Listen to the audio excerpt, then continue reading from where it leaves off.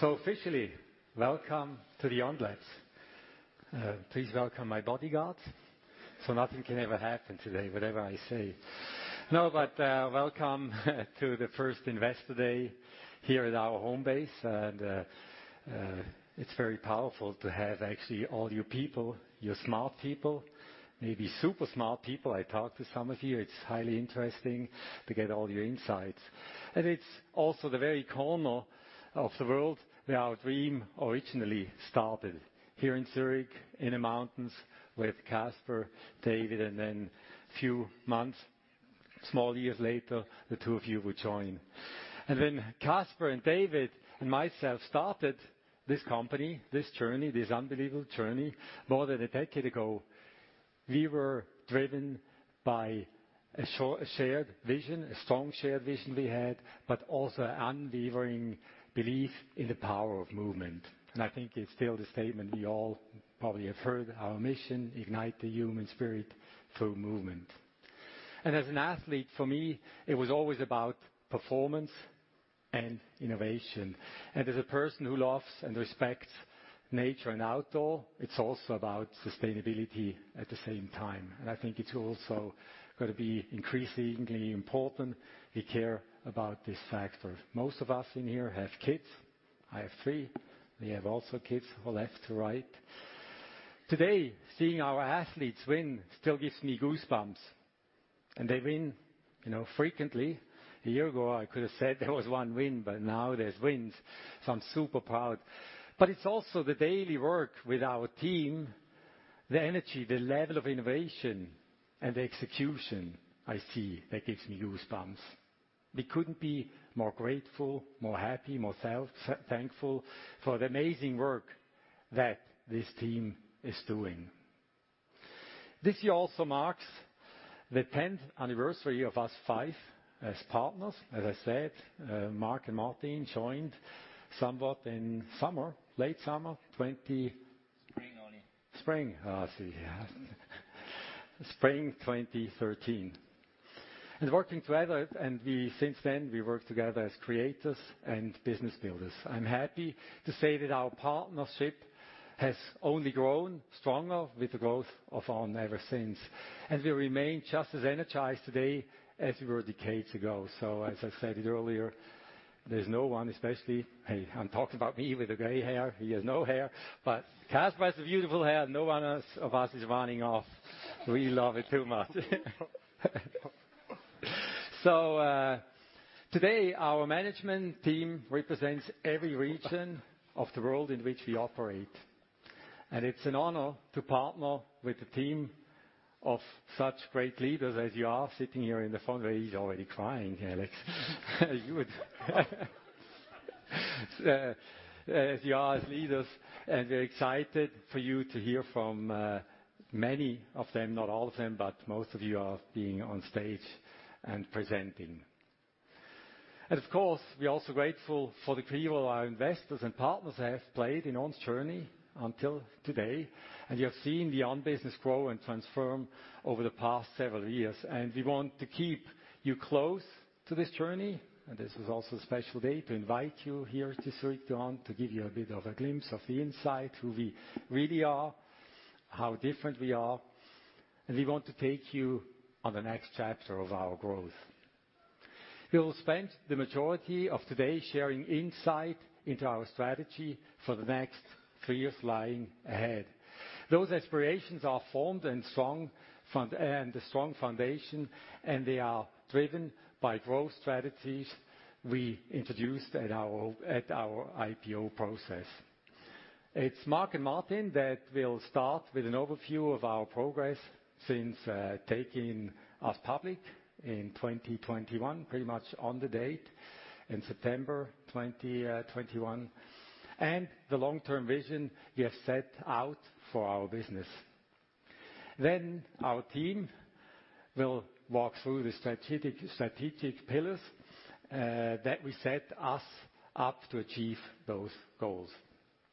And we'll wrap up with an overview of our financial ambitions to come, and of course, we'll save time for questions, if there are any. Hopefully this time we have time for questions, not like at the founders talk, we had to wrap up quickly. And now, I think, of course, as with every, I think you have. Oh, is it already up there? No, the disclaimer, please. It's important. We're going to reveal some information. You have seen stuff. Please follow this rule. Nobody can probably read it. It's too small. You want to read it out quickly? No, it's going to take too long. So, with that, I think we'll turn it over to Mark and Martin for the show. Thank you for the introduction, Oli.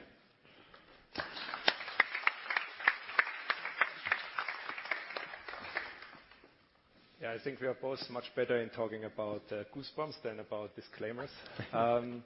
So I also still remember a moment of having goosebumps, which was exactly on the September 15th, 2021, when we came together as a team on Times Square, but basically all around the world. And remember, this was after a period of a lot of isolation. And during that period, we as a team had to come through so many challenges, and it was so good to see the team coming together physically and really enjoying this moment. But when we were sitting there on Times Square and taking in that energy, it was very clear, hey, we are no longer outsiders. People see the value that we create. They understand we are here for the long term. We have a winning team. We are not going away. And the billboards on Times Square said, "Dream on." And I think nothing else represents our mission as nicely as the slogan. So really be forward-looking, don't be complacent. And there was a lot of hard work going into the IPO, but it also gave us all the motivation that we needed on the days after. It was literally the morning after maybe getting over some of the drinks to go head down into building our bigger dream.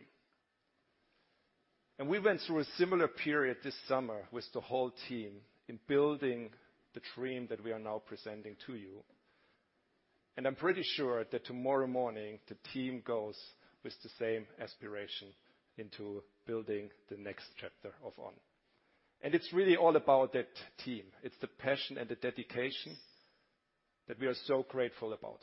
But we also want to express the gratitude to all you here in the room and on the screen for supporting us on that journey.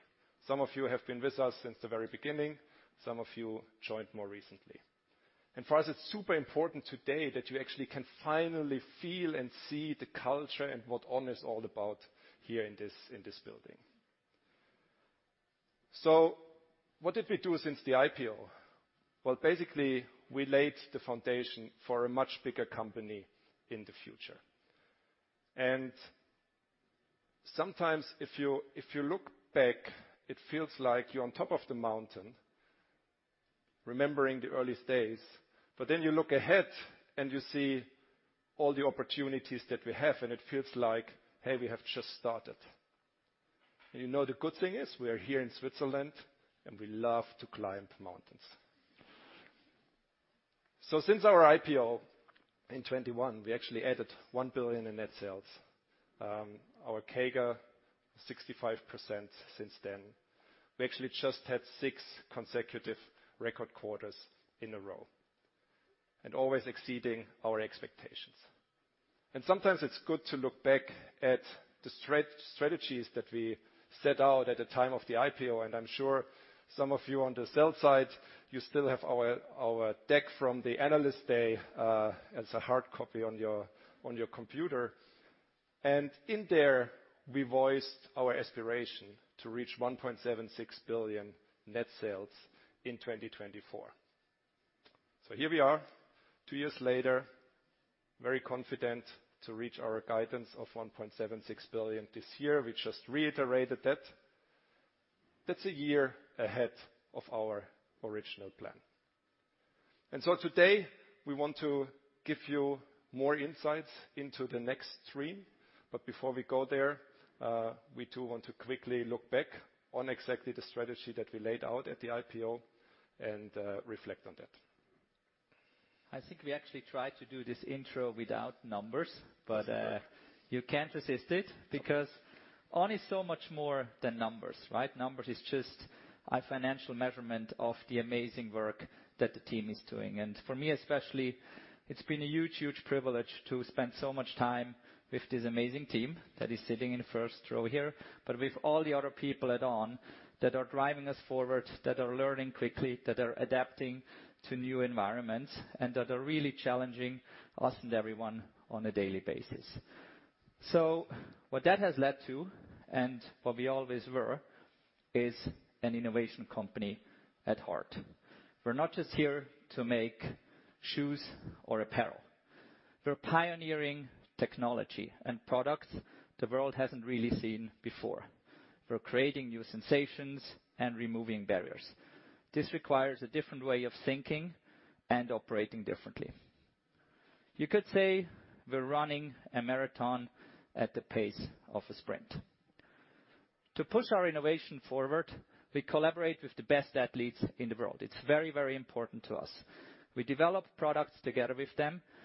They've become part of who we are, and I think we've become part of who they are. And that has really led to some amazing achievements since the listing back in 2021. So you spoke about the 1 billion we added. I'm going to talk about the French Open victory we added, the Ironman World Championship title we added, and the Boston Marathon win we added. And if Helen, Gustav, and Iga, Ben are winning such amazing titles, that is really a testament to the team, the work the team is doing in here. It's really nice to see how that comes to life and how our athletes are developing at the same pace as On is. So I would say they wouldn't be part of On if they didn't think we were pretty much dialed in on what we're doing. 2021, when we IPO'd, we knew we had 4 key areas that were absolutely critical to durable growth. We had to get them right in order to continue our momentum and tackle challenges of scale and innovation. First was brand awareness. We wanted to grow our brand within the run community and beyond. Second was multi-channel growth. Our ambition was to expand our geographic footprint to reach more people through various channels. The third one was product portfolio. We set out to deepen our range of available products through innovation. And fourth was operational excellence. We wanted to continue to set up a business the right way so we could handle higher volumes while realizing opportunities for scale benefits. Ultimately, with the goal to be a more efficient company and a more profitable company in the future. So let's start with the first pillar, which was brand. A very important element in there is brand awareness. So recently, we rolled out a very consistent survey on how we can measure brand awareness globally, and this is also a key element that the team focuses on. What you see on the screen is basically the outcome of our latest brand survey. This shows the percentage of respondents within the countries that you see up here that are aware of the brand On. Now there's a couple of takeaways from that slide which we quickly want to share with you. First, we're very much convinced that the work that we're doing is paying out. On is significantly increasing brand awareness in all markets within the local communities, but also on a larger scale. The second one is countries and cities where we're basically really focusing on, they're achieving over proportional growth. So the US has lifted brand awareness very, very, very, and much stronger since the IPO than some other markets where we put less focus on. Cities like London have significantly outperformed the UK as a market because we focused on London. We opened our Regent Street retail store in London, and we saw significant uplift in the wholesale channel as well as in the e-com channel. At the same time, the results also show us there's a lot of room to continue to grow. Switzerland still has 53% left to 100%, and all the other markets significantly lag behind Switzerland. We feel there's ample room for growth to continue to scale On as a brand and lift its brand awareness. It's not just about brand awareness. Most of you know that On is a running brand at heart. We started out as a running brand. How are we continuing to be credible within the run community? How do we continue to work with the run community? We're also counting that. We have a team, also with an external partner, that counts On's market share on the key running routes around the world. What you're seeing up here is some examples. In Miami, On has a 15% market share on the running routes. In a place like New York, it's 7%. Again, I think two messages. Message number one is we're making progress. This was much, much lower at the IPO. Message number two, there's still a lot of room for growth, which is amazing. It's more than just running. How are we resonating within our core communities that we're tackling beyond running? How are we building cultural relevance? How are we continuing to grow followership on social channels like Instagram and TikTok? Since the IPO, our Instagram, TikTok, and other social channel followers grew by 94%. The way they're engaging with On is absolutely amazing, and the way they identify with On is, I think, a testament to the work that the team is doing. We're growing brand awareness. We're growing in running. We're growing with our core communities, which I think tells us that on the brand side, we're doing a pretty good work. What about the second pillar, Martin? Yeah, the second pillar was the power of our multi-channel strategy. We have really seen coming that to life during all the challenging times. It proved to be very resilient. Even more important, it reached millions of new customers in a profitable way. What's super important to understand is that over the last 2 years, we have significantly extended our capabilities and our reach in all the 3 channels. From own retail to e-com to wholesale. We are super pleased that our D2C channel has been growing a little bit stronger than our wholesale channel, despite the fact that 2 years ago, basically, we were in the middle of the pandemic. For us, it's really about the harmony of the channels. It's equally good for us to see that the growth is really driven by both channels at a similar pace. We're not only seeing our channels growing at a similar speed, we're also seeing our markets growing at a similar speed. From the U.S. to U.K., China, Japan, and many other markets, we have seen 70%-100% growth in the last 2 years. Even markets where we started very early and have already reached a much higher brand awareness, like Germany, we were driving 30% growth. While we elevated our capabilities in the different channels, we have also extended our geographical reach. We brought on 20 new markets since the IPO, making On more global than ever. We took 5 key markets in-house that used to be distributor markets, are now direct markets, enabling us to drive much more sales and profitability from those markets. What's super important to understand, our e-com channel is more powerful than ever. Mark has mentioned the brand awareness that is increasing, which is reflected in a high growth of our visitors. Just at the beginning of this year, we launched our new website, which gives us totally new capabilities in showing our products, in actually individualizing the journey on the website. The fact, and this is very important, that our number of members has increased by 9 times is a super important base for what we want to do in the future. It's really being much more specific and personalized in the journey going forward. What about the other channels? Leads us to retail.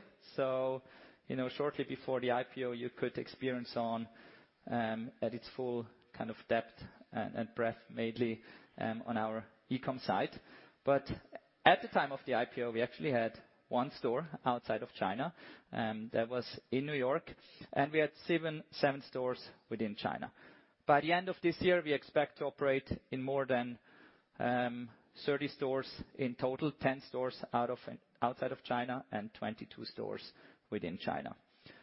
Now, since the IPO and starting to operate kind of a retailer within On also gave us the opportunity to learn. The first big learning we had is we can actually operate retail, and we can operate it profitably. On, as a retail company, works. Our retail stores work. The second thing was own retail is driving significant brand momentum. In almost all retail locations that we opened so far, new doors have driven a visible uplift in our e-com and wholesale sales. And the third one, On is a very important retail channel to drive our future. On retail is a very important channel to drive our future apparel growth. We're clearly able to drive an elevated apparel share within own retail, in some stores exceeding 20%. In a store like Williamsburg that we just opened in New York, the apparel share is at 16%. All of this gives us a lot of confidence that own retail will play a very, very important role as part of our channels going forward. And we feel very much that over the last 2 years, we've actually built the foundation for this. Now, the last of the channels, but it doesn't mean that it is not kind of the least, it's actually a very, very, very important one, is wholesale. So wholesale plays a very, very important part of On. It's an integral role in reaching new consumers, and it's been very, very important to our growth since the IPO. We've expanded our wholesale presence while maintaining very much a premium focus, working with some of the best and largest retailers in the world. Being premium also means being very, very selective with whom we work, and very prescriptive in how we roll out doors and how we bring our assortments and products into the different doors. As a result, we have been able to reach a wider, more diverse range of runners and a younger audience than before, who are very much aligned with the design and function of our products. The exciting part here is that with many of these key accounts, we're still at the very beginning of our journey.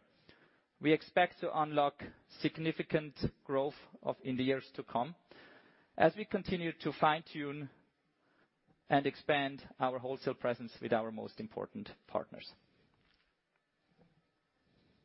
And then coming to our third pillar, which is really driving innovation and sustainability in our products.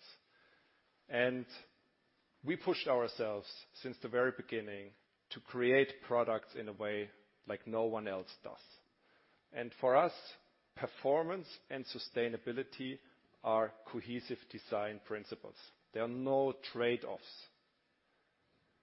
So since the IPO, we launched the Cloud Neo, the first fully circular performance running shoe that is only available in our unique Cyclone subscription program. We launched the first shoe that is made out of captured carbon. And we have so many more things in the pipeline that are coming soon. But at the same time, it was super important for us to broaden our product assortment and to make it much more performant. We're super proud where we are today, that we have now 7 franchises who each contribute more than 5% to our net sales, and we expect more to come. And they spread from running, with 3 of them sitting and running, which is extremely important, to all day, to the gym, and then, of course, your favorite tennis sneaker. And while we broadened the assortment, we also broadened our price ranges. So we extended our price range to the upper, while we maintained clearly a premium price positioning towards the bottom. Very important, because this is driving profitability, and it's also driving the fuel for future innovation. And finally, I think we probably have to talk about the biggest challenge that we had over the last 2 years, mainly because an unbelievably challenging macro environment. I mean, since the IPO, as of part of the IPO, it was still COVID, then we went into huge shipping disruptions, and all the capacity came back. Then, we had huge demand shifts that were way stronger than originally expected, and so on. It has been, I think, for all who've been part of this journey, very interesting 2 years in operations. And I just want to thank the operations team for the work that they've done since the IPO, because we couldn't stand here all together if we weren't able to react to some of these challenges in such a, I think, a very effective and quick way. So what we focused on were mainly 4 different areas. One was happiness delivery, which is our word for customer service. Then technology infrastructure, automation, which goes into all the areas, but here we mainly talk about physical infrastructure, so logistics, and sourcing. And all of these topics ultimately impact our bottom line, but more importantly, they have a big impact on the world. Innovating in our operations gives us an opportunity to lead in thought and action. It's very important and a big part of our ESG strategy. So let's start with happiness delivery. On is a premium company, so we want to be able to deliver a premium service. And if you're growing at more than 60% every year as a premium company, it's very, very challenging to constantly deliver premium service. So the way we think about is, how can we control the key elements that go in there? So how you interact with our consumers, the experience you get, while at the same time automating what we can. So a lot of the interactions you would have with one of our customer service agents is actually not a customer service agent, but it's a machine speaking to you. And if you actually have human interaction, then we've outsourced a lot of that. What we want to do, and what we will continue to do, is make sure that the service level that you get and how you think about it and how we train, whether it's people or machines, that we do that in a very effective and I think consumer-oriented way. Then the second topic was technology. We're an innovation company at heart. We already said that. So we can't build the highest performing products without having a high performing tech infrastructure.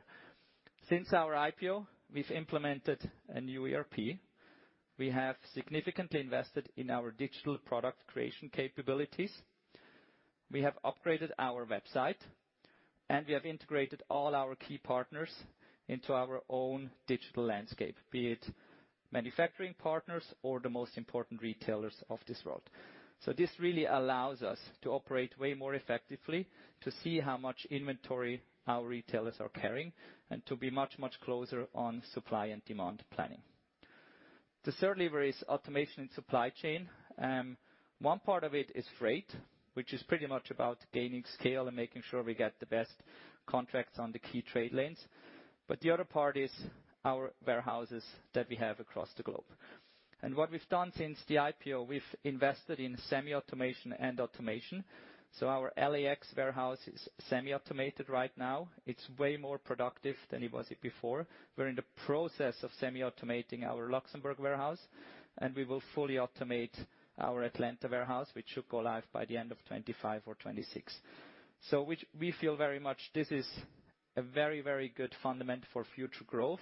It caters to the profitability that we need, but it also helps us to deal with a constraint in resources that we will continue to see in the long term.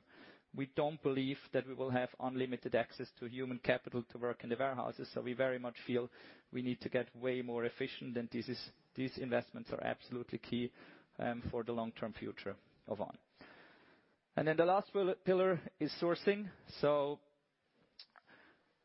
when we talk about our product, we also talk about our footprint, and we think about the customer we serve and how that customer is influenced by the products that we create. We want to have a very, very strong sourcing network, and we want to have a sourcing network that is committed to the ESG capabilities that we do have as a brand. For example, we invest significantly together with our partners into solar panels. So our capacity on solar panels that we have on the factories will continue to evolve. And it's very clear that as part of our science-based targets commitment that we have, that our factory network will be powered by renewable energy in the near future. We've continuously also been investing in getting additional capacity with the factories. We've been investing into having a more diversified sourcing footprint in many more countries, while at the same time upholding our ESG standards. We're very happy with the partners that we have, and we will continue to work with them, but in many, many different countries and not just one. As we move forward on this path, Martin, we intend to carry on an optimized supply chain resilience, premium quality assurance, streamlined cost efficiency, while at the same time upholding our ESG values and our commitment to our targets. Yeah, adding all those successes in the strategic pillars together has led to very strong top and bottom line growth. If you look at the 12 months leading up to our Q2 results and compare this to 2 years ago, then our sales has grown with 65% CAGR. We added 200 basis points gross profit margin, 130 basis points adjusted EBITDA margin. What's much more important is during that time, we built a foundation for a much bigger company in the future. Those times were tough. There were a lot of hard work in there, and I think what both of us helps sometimes to go on a run. Because when you go on a run or you move, then all of a sudden you spark new ideas and the tension goes away. This is the mission of On, igniting the human spirit through movement. Now, if we look ahead, that will stay, that will continue to be our number one guiding principle, both towards our fans and to our culture internally. Presenting in front of you is almost like going on a run. I'm waiting for the tension to go away, but we're not just there yet. No, not yet. A few more minutes to come with Martin and I. What we invite you to do now is to visualize 2026 and beyond. Because that's what we did over the last couple of months, and we want to quickly take you on that journey together. First of all, and one of the big kind of revelations we had throughout the process, and the vision that will guide us going forward, is that On aspires to be the most important premium global sportswear brand, rooted in innovation, design, and sustainability. This will guide us, this will guide our thinking going forward, and it will guide our actions. On the next chapter of growth, we feel we have 8 key pillars that are basically built around 3 key areas. We want to quickly take you through some of these building blocks and talk through some of these areas that will shape our future. First of one, elevate. We have areas where On is already present. We've already built the foundation in those, but we feel there's way more room to come. There's way more growth that we can have in those. We have areas that we can expand, where we've just started, but there's so much more that we can achieve there. We have new areas that we want to establish. Areas like training or areas also like apparel, which very much comes into life in training. We will continue to dominate in running, while our entrance in training will significantly increase our addressable market. Building On as a true sportswear brand with an increasing apparel share will be very, very important and an important growth driver for the years to come.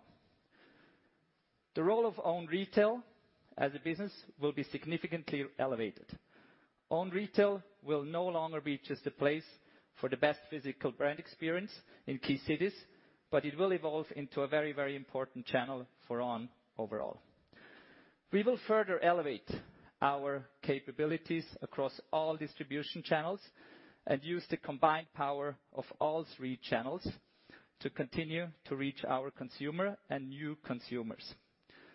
We continue to expect strong growth across all regions. Given our very low market share that we still have in some of the markets, with a very strong brand momentum, we significantly expect to accelerate China as a country.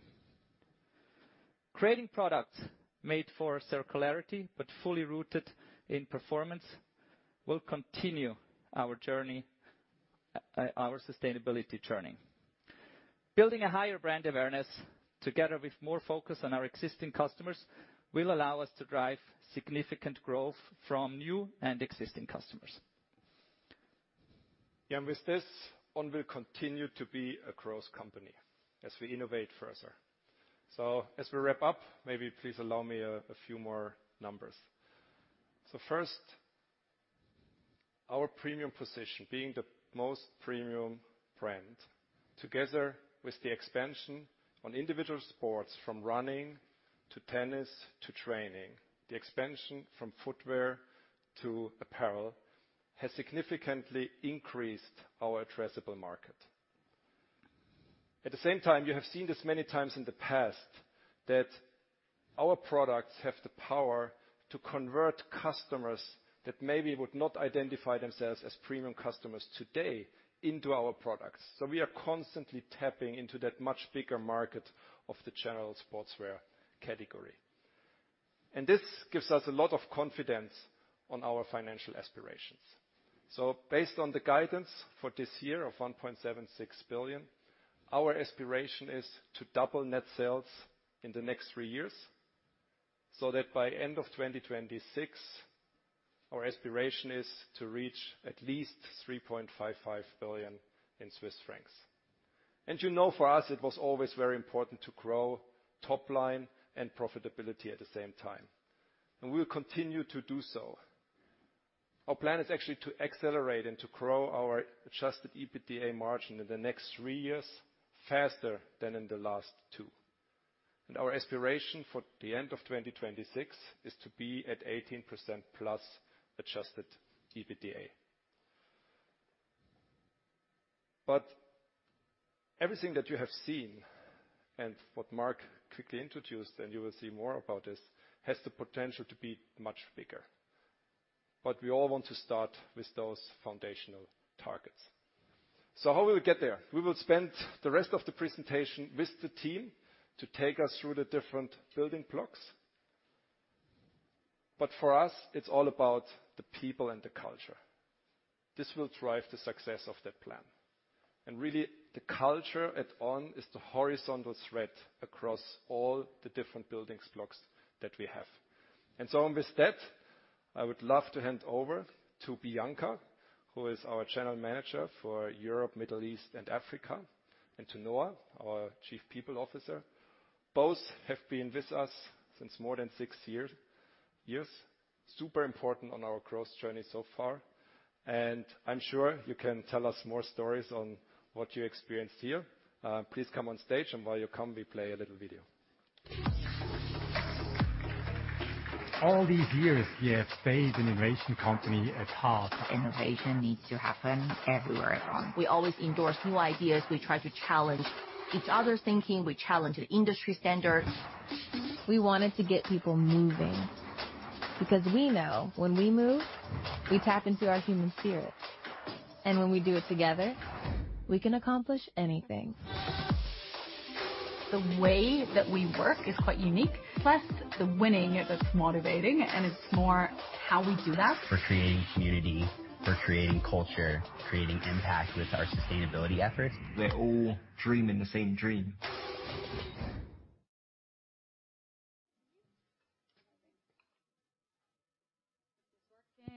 Yes, it is.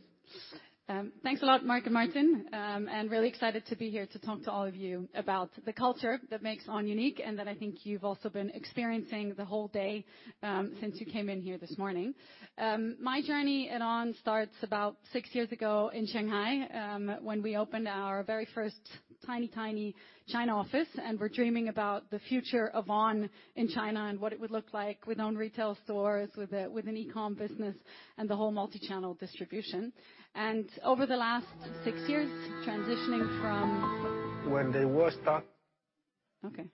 Little movie intermezzo. Part of your We journey. love videos, so So over the last 6 years, transitioning from my role leading APAC into the role I now have leading our EMEA markets, I've had the privilege to be in a lot of our hubs and offices in different markets that On has around the world, and building high-performing teams across all of those locations, building and continuing to develop the culture that we have at On.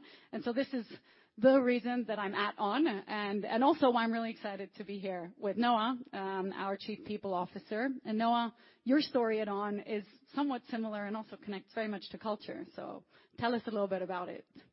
Yeah, so thanks, Bianca. So I also joined On around 6 years ago, and when I joined On, we were around 100 people globally. Today we're 2,000, and I remember coming to the office and feeling that something is different, talking to people, going on a run, and just feeling that this team is something different. And what I know, and probably you know as well, that when companies grow, culture changes. It shifts, it adapts. Sometimes it's just not the same anymore, right? And every time I had the opportunity to stand in front of the full organization, to travel to different offices, I told myself it is just not going to be the same anymore. Now it's not 100 people, it's 200 people, it's 500 people, it's 1,000 people.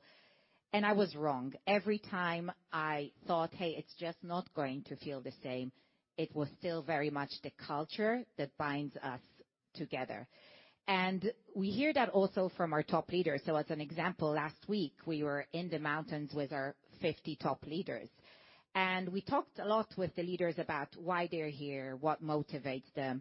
And it was just so inspiring to hear from so many people there who recently just joined that it just feels different. The culture is just something that it's hard to explain in words, but people feel it. And I spoke to some of you just before this presentation, and you also share that. It just feels different. So we hear it from our team, we hear it also from candidates, and we actually also hear it from some of the partners that we're working with, and they are interacting with our team on a daily basis. And as I said, most importantly, we hear it from our own team. And one of the biggest proof points for us that the culture actually works is our annual engagement survey. And we do that once a year, and we basically want to know how the team feels. And here again, we always expect the results to change, right? If you think about it, we doubled our team since the IPO. So some of you have met us in the IPO. We doubled our team since then. So we feel things will change. But what is extremely encouraging to see in these results, and these are the 5 top scores of our recent engagement survey in 2023, is that the things that are so important for us in the culture are still very much the strongest in how people feel. So 2 questions here are about innovation. People still feel that they can innovate. People still feel they can challenge the status quo, and this is very important for us. People still feel a very strong sense of belonging as being one team. And I traveled to China recently. It was my first time in China, and China is very different to Europe, and I was exposed to so many new things, the new food, the new people, and then I entered the On office, and it feels the same. I was like, am I in Switzerland? Because people really feel that sense of belonging as being one team. People are very passionate about what they do, and also it's extremely encouraged to see that people feel On is in a position to succeed over the years to come.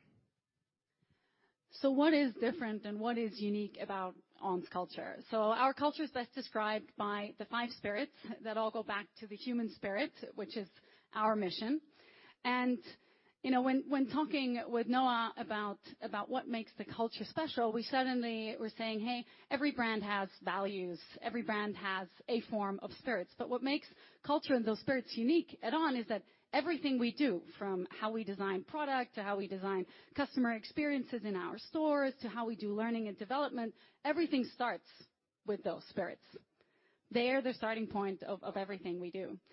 And I just want to give you a couple of examples on a few of the spirits so you see some of the stories and you get behind the scenes. I think walking in here this morning, you felt that probably this is a slightly different company. You didn't get kind of a badge somewhere at a reception and were guided to your meeting room. You saw that we have a bar and a barista. That basically is where people enter our home. That's where the conversations happen. They happen at the bar. They happen over lunch. They happen all around On Labs, and not just in Zurich, but across all of our offices. And so the explorer spirit is the one spirit that goes back to, all the way when we started. And it's really about this disruptive nature that makes On, right? So when we designed the very first On product, this was reimagining what a running shoe could look like. And we bring this way of thinking, this reimagining, really to everything that we do at On.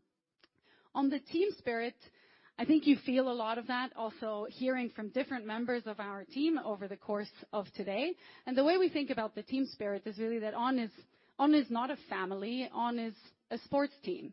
We support each other and we care for each other, but we also challenge each other. We give each other a lot of candid feedback. So if I think about yesterday afternoon, for instance, we had a workshop with one of our most important strategic partners that came in. The moment they left, we kind of got together with the team and we gave each other feedback on how that went. And this is not, me giving the team feedback and saying, hey, we could have guided them a bit more in this direction and done a bit more of that. But actually they're challenging me and saying, hey, Bianca, you need to actually understand this about that account. And for the next time, let's do this a bit differently. And this is something that I love about how we work together as a team. And lastly, the positive spirit, it's all about delivering the wow. I think it's important to understand that this is not just something that we do internally, but also with our partners, with athletes. So when we have athletes, and you heard from Gustav earlier coming to On Labs, then they're not just up on stage talking to the team from a stage somewhere, but they're actually part of the work that we do, right? They're becoming part of the On team. And so when Roger was here a couple of weeks ago, he wasn't just talking with Ollie on stage about their athlete trajectories and how they now feel, but he was in some of our meetings talking about forecast quantities for 2024. He brought a birthday cake to somebody on our operations team. Pretty sure that made her birthday like a multitude more exciting. But this is how we deliver the wow. Roger delivers the wow. All of us, we live by this positive spirit in everything we do. And being from Switzerland as a small home market, which is something that you've heard us say many times, we expanded outside of our home at a very early stage for the brand. And so today, as you know, we have a global footprint with hubs across all continents, from Portland to New York to Sao Paulo, to our 3 office hubs in Europe with Zurich, Berlin, and London, to our hubs in Vietnam, where our sourcing team is based, to Shanghai, Yokohama, and Melbourne. And what has been important, and as we've expanded outside of Switzerland early, is that we always brought what is truly distinct to On culture everywhere we went. But as Noah's mentioned in her experience in the Shanghai office, there's this thing that is truly On. At the same time, we've always been very local to the locations that we've expanded into, taking local culture, local nuance, language into account. And so maybe the workout or the morning run that you experienced this morning in Zurich felt a bit different than what that would have been like in our Shanghai or in our Yokohama office.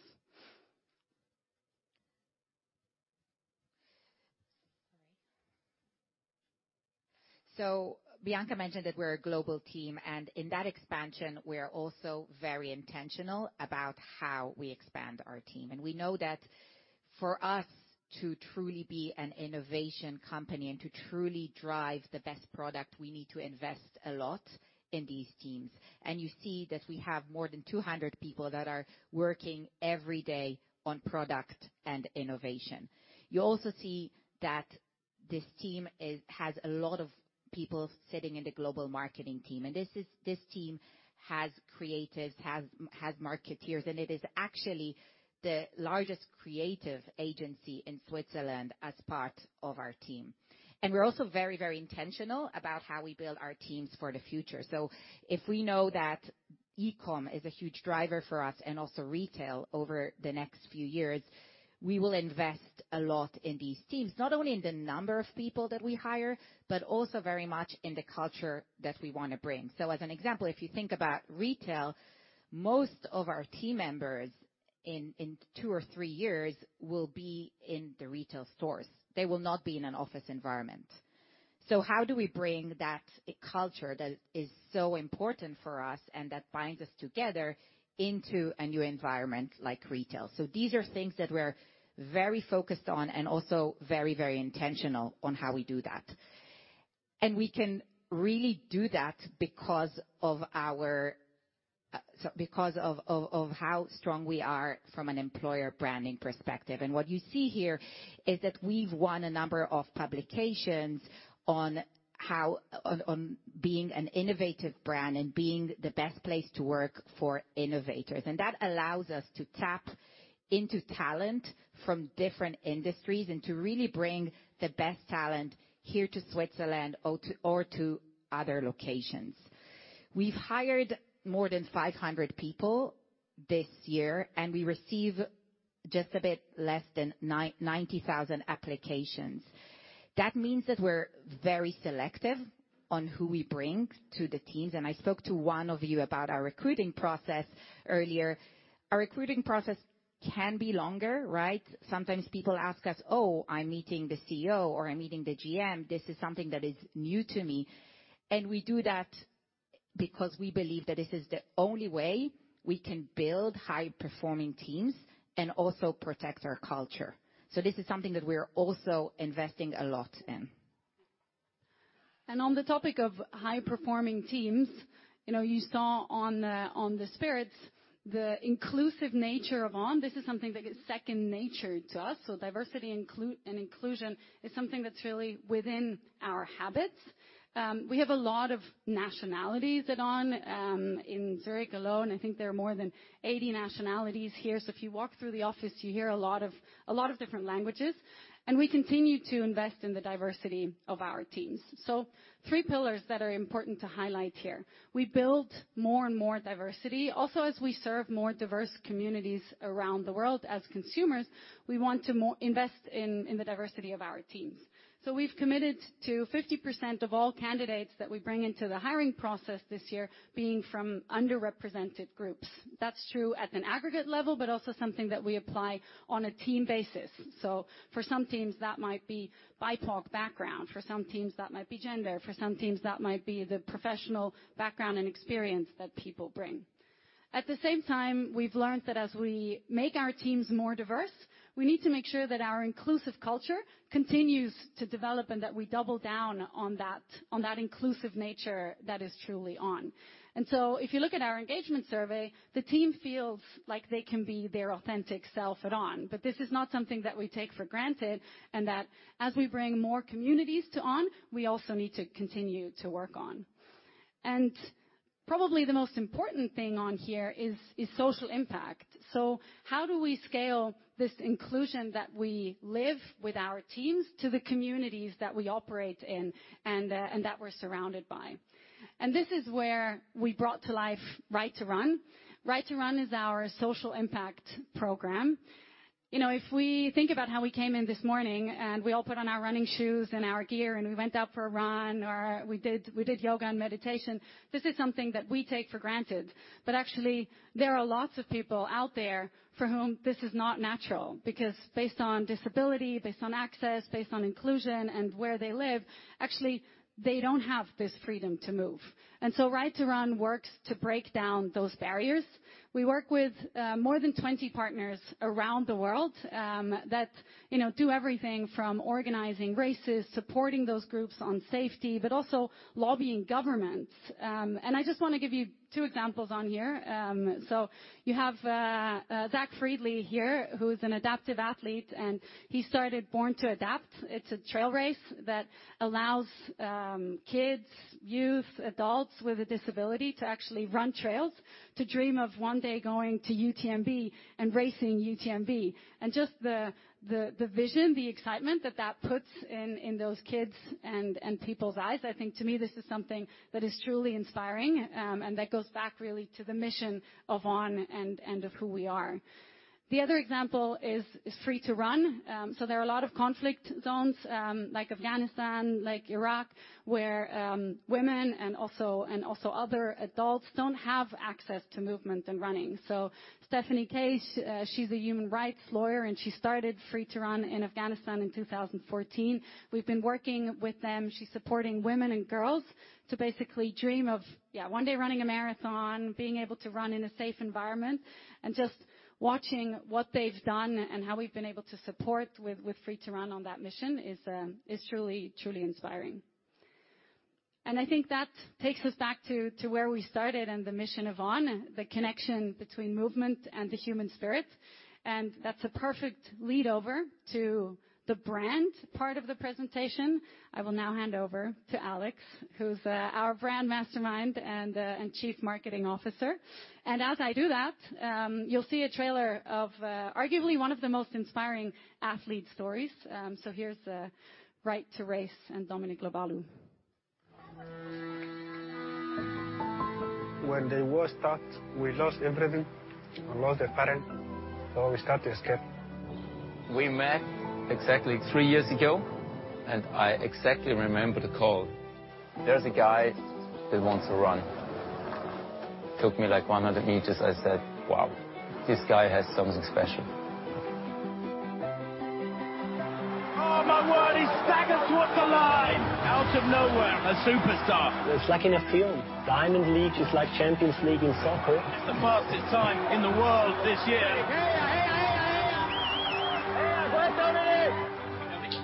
To get the Swiss citizenship is very difficult. There are many obstacles. What do we have to do that he has the chance to run? You cannot hide him.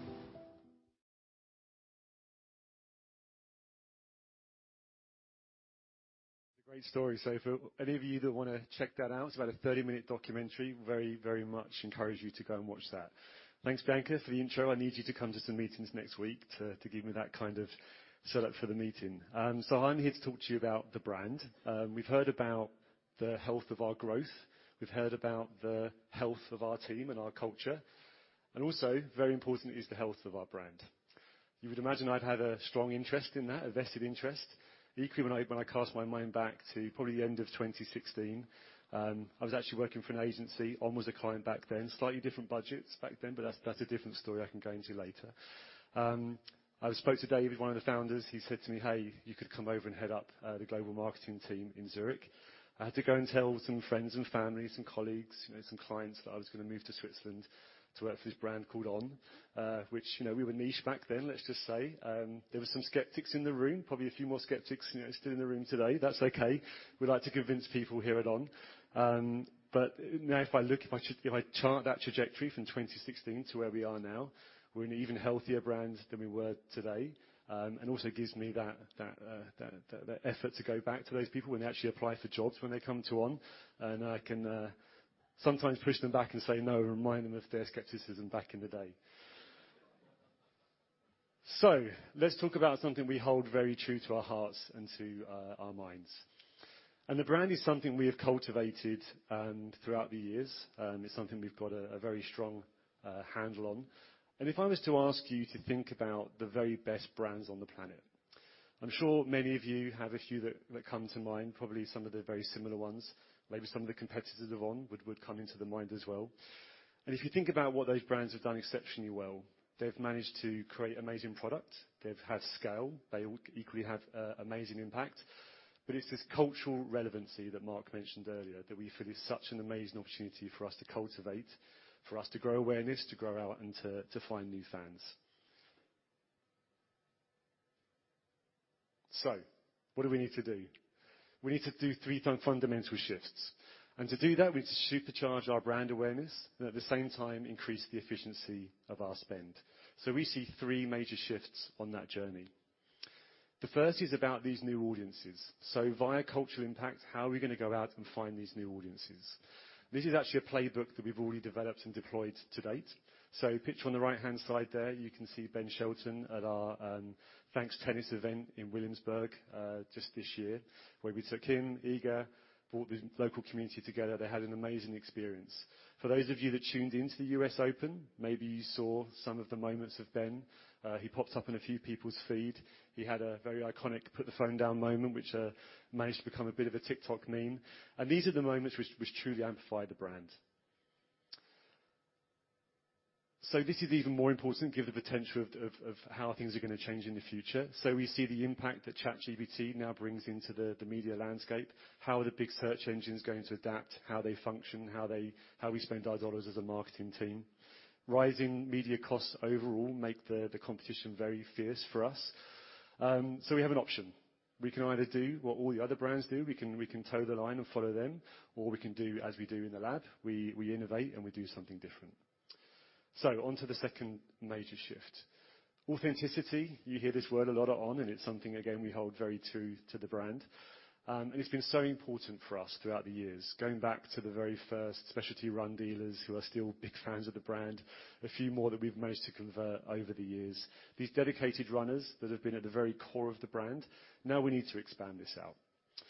So when we look at event formats like on-track nights, again, on the picture on the right-hand side, this was an event format that we rolled out this year to 5 different cities, 5 key cities, where we bring the fury, the energy, the power of run right to the consumers, so people can line up around the track and really feel the energy that in the past they only had when they were on the sidelines. So event formats like this become more of a copy-paste approach. We don't have to reinvent the wheel every time. As we go to new cities, as we expand into different geographies, we can take these event formats out. At the same time, the key accounts, as mentioned earlier, will untap new audiences, but through amplification with their marketing dollars combined with ours, making sure our brands align and we tell the right stories, these are new amplifiers for the brand. And with an increased focus in these new communities, you've heard about them, training, tennis, wider into movement lifestyle, this is going to give us access to even more fans. So, for marketeers to talk about purchasing, how do we drive purchase at scale? This is all about creating this new playbook to increase efficiency. Third fundamental shift. So we believe that through conversion is how we're going to drive efficiency. So if we look at the appeal of some of the best-known faces, a Ben, an Iga, Helena Beery, and maybe some other people that we can add to the mix, doesn't always have to be athletes. There's some very famous musicians, there's some very famous actors, actresses out there that we can tap into. So how do we take ourselves into a wider audience, using those people and those places, those moments, to amplify our brand into those new geographies? D2C, as you see on the picture again on the right-hand side, is the key opportunity for us. We know when we open a store, the uplift, the halo effect that happens to the overall effect of the brand. And these experiences with the communities, these are additional amplifiers. And how do we see that actually put into effect? So back to the famous Ben Shelton moment. We call it the Ben effect. You'd probably call it a trick shot. But we see that just through the moment of those 2 weeks of the US Open, plus 1,000% tennis apparel searches on our .com, plus 100% on .com conversions. Just to frame that, that's in the specific area of the tennis vertical, which represents, if you think of the Roger franchise, around 5% of our business. So as we expand these verticals and expand this new reach into communities, we have an amazing opportunity. Almost 400% revenue increase just within those two weeks. So before I hand over to some very intelligent product team, who I know product is the key moment. I heard earlier from the sessions that everyone was extremely excited. I wanted to give you a brief look of what's going to come next year. We're extremely excited. It's an Olympic year. This is a big moment for a performance brand. We have amazing stories to tell, new audiences to tap into, totally new innovations. If any of you did the tour and saw some of the orange glass, if you managed to peek a little bit behind there, you might have seen some of the new innovations which are truly amazing. This will couple with athlete stories like you just heard from Dominic, and these full-body looks to cover a new range of sports. So before I hand over, a marketer likes to show movies, so one last movie before we go on to the next. Running has become a big part of me caring for myself. Running, you really become one with the city. That's what keeps me coming back.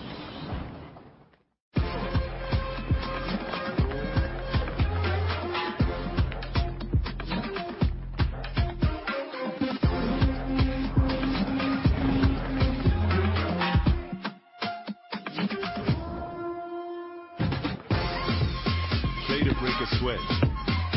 Or glory or just good times?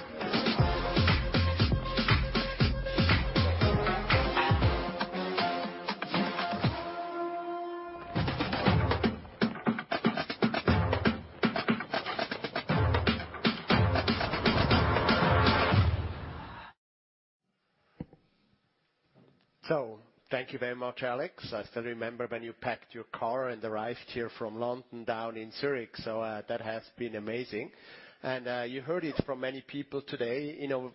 On is an innovation company at heart. Let's talk about innovation and product. I'm very happy that we're working here on product innovation next horizons, and we do that in a body that we call the product board, that is led actually by the On founders. We work together with creative scientists, developers, athletes, and we spend a significant part of our year in the lab as founders as well, so of our lives actually. Sometimes it happens that Roger sneaks in, and then we work together with Roger on exciting products. If I look out here through the orange glass, you mentioned the inner lab. I see around 200 people sitting here, and it's amazing how this innovation engine works. Casper and myself, who are working in that product engine together with Olivier. But I also wanted to introduce then Gerald, our head of product, who works together with the team. Then, of course, also Thilo, who's our chief design officer. Actually, Thilo has been here at On from literally day one. Internally, he's often referred to as the secret force founder at On. Thilo, please tell us at On, what's the disruptive force of design that builds On and probably consumer brands in general? Thank you, David, and I happily do so. Design as a disruptive force, and design, what does even design mean? This is a question to the audience and as well for the people on the screen. What is design for you? I think very often it gets referred to as looks, perhaps sometimes even decoration. But I have to say welcome to Switzerland and welcome to On's design team. I think design is not decoration, and the looks is just a part of the outcome of what is a very complex design process. I'd rather think of design as a very powerful tool. I think that's the best definition. And then we think of what this tool can do. I think in the big picture, it can do two different things. First of all, it enables you to build castles in the sky because it offers tools to, fire up the fantasy. But then it lets you as well build the same castle on the ground because you need to make all those dreams reality then at some point. More specifically, what design can do is it can identify the essence of a product idea, or for example, it can serve as a catalyst when an idea comes up. It can be both a mirror, but it can be as well a projector of ideas. It can inspire better processes. Yes, design can save money, or it can drive sustainability. And with all these keywords, you can tell that for me personally and for the On design team, it's as far away as from decorating things as you could imagine. To be able to run, I think, a design team successfully in this complex age and time, you cannot have a design team that is monocultural. You need from design researchers to 2D designers to 3D designers to 3D specialists that look into AI to people who only do colors. You need to have designers that are straightforward, that really manage to land the thing, but then you need as well sketchers and stylists and creative dreamers, and this diversity is absolutely needed to make one whole product range. And what's very important as well, we do have a lot of people with a footwear, accessories, apparel background, but we very consciously as well make sure that there are enough people in the team who have other backgrounds, because not knowing about footwear or apparel can sometimes be as well an advantage. This design team consists now of all these leaders, and they make something which is holding up as well high the flag of Swiss design. I happen to be one of the very few Swiss actually in the design team, and the reason why I believe it makes sense to continue actually a great tradition is that Swiss design has been known for being quite rational, boiling down things to the very essence, and to be quite minimal yet playful in a functional sense.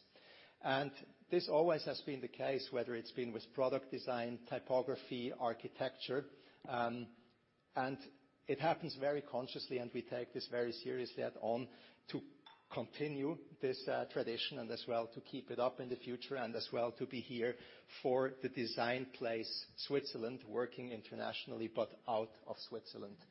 That's a really a big ask to ourselves.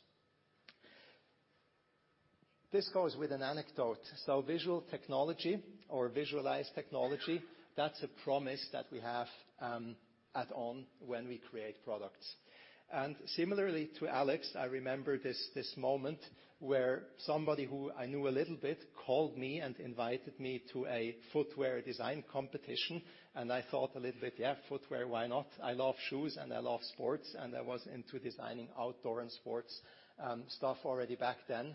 And I had to switch my brains on a little bit and ask myself, good, that's a new technology, and what do I want to offer? And I think the logic behind visualizing technologies is pretty simple. By visualizing the function of a product, you make a promise, that's the rational side, but I think a task of design is to make people curious as well about something. And if people get curious, they want to try it, and we knew back then that if people try it, there is this conversion moment that makes a product very interesting, and in a commercial sense, then at some times they would probably as well buy it. And so this visual tech, this vis tech as we call it, it's still here. It happens on all the products that we make. And from a part of a design idea, I think it really became a signature design trademark and as well a mindset in how we work. With this goes what I call the product integrity. That's a bit the very simplified North Star of what we do in the design team. Functionality and performance is always at the base of what we do. Now, the Swiss thing is that the word functionality, it begins with fun. So it's not, like a boring part that we have to get over with, but the functionality and the performance, of course, is a lot of research and is very broad of what we look into before we check the materials, which is the sustainability layer. We find it's an absolute responsibility of the design team to drive that factor. And only functionality, materials, everything has been checked. There is the part of styling, which I think is the last 20-30% of the work happening in a design team, giving all the results that we've been finding throughout the research and conception phase, then a product phase. From this triangle, you can imagine there are 3 steady pipelines that inspire us when it comes to the aesthetics of things. And those 3 pipelines, they are the aesthetics of sustainability, the aesthetics of innovation, and the aesthetics of performance. This is all pretty rational because we can go after a new set of materials. We look into how we can dye or not dye products, how we make processes more environmental friendly, and then how does this reflect in the looks. The aesthetics of performance, this comes through the relentless collaboration with our athletes, where we ask them not only what they have in mind, but of course we ask them as well to validate the products. This happens subjectively with the athletes, but then we counter check as well with our sports science team if scientifically our products really work. So this means a whole product language or a whole product family can be born from a process which is very tech-led and which is very scientifically led. So here we have these 2. And last but not least, we have the innovation part, where it's the same game, where, for example, with the Cloud Surfer, the beginning was a computer model in which we tried to calculate the ride that we want to give our footwear. So this was the clear goal from the beginning, because we wanted to define whether we can steer this ride depending on weight, depending on tempo, depending on distance. Actually, all this research led to a shape that ended up in a whole product range that we now call one of our staples, and as well want to grow. There is one more pillar or overarching layer, which we call sui generis, which for us means from scratch.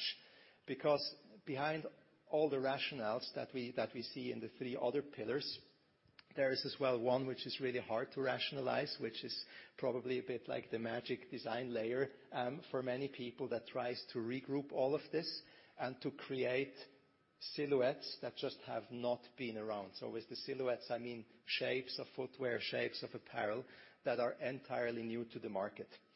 And the reason why I believe this is so important is that technology gets protected to patents, which is a process, and then you have like a somewhat technocratic results, which gives you legal protection, but eventually people will try to copy you.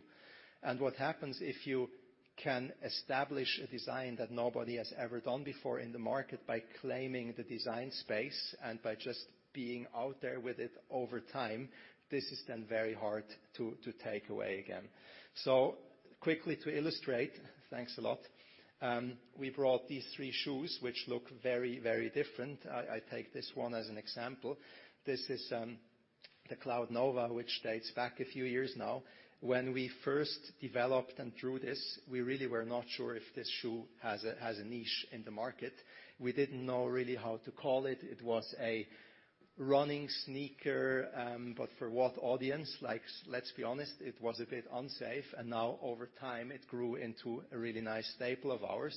And the great thing is it's definitely a silhouette that wasn't there, on which we build now a franchise. And I feel this is one, like typically one of those which will be forever ours.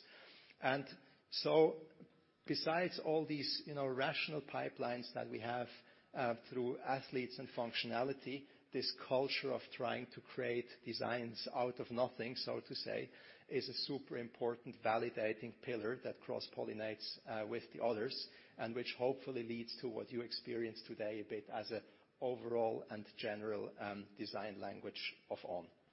So to conclude, besides the daily, which honestly never feels like a daily, it feels daily new. That's the only part. We're looking into the future with the design team. As you can imagine, right now, AI, big topic. How does that support and extend the abilities of our design team? A great journey that we're on. But very important, I would like to recap again quickly now. So yes, we believe that design is a very powerful and disruptive force. We do believe as well that it's no coincidence that some companies that have been very successful in the last few decades use design as a pillar. We will continue to make technology visible, and we will be at the forefront about everything which is aesthetics of sustainability, but as well with innovation and performance. Thank you very much, Thilo, for sharing some of the secrets of design at On. So running is at our very core, and On has been born from running, and I think it's probably not just us, right? So ask yourself, when did I first start to run?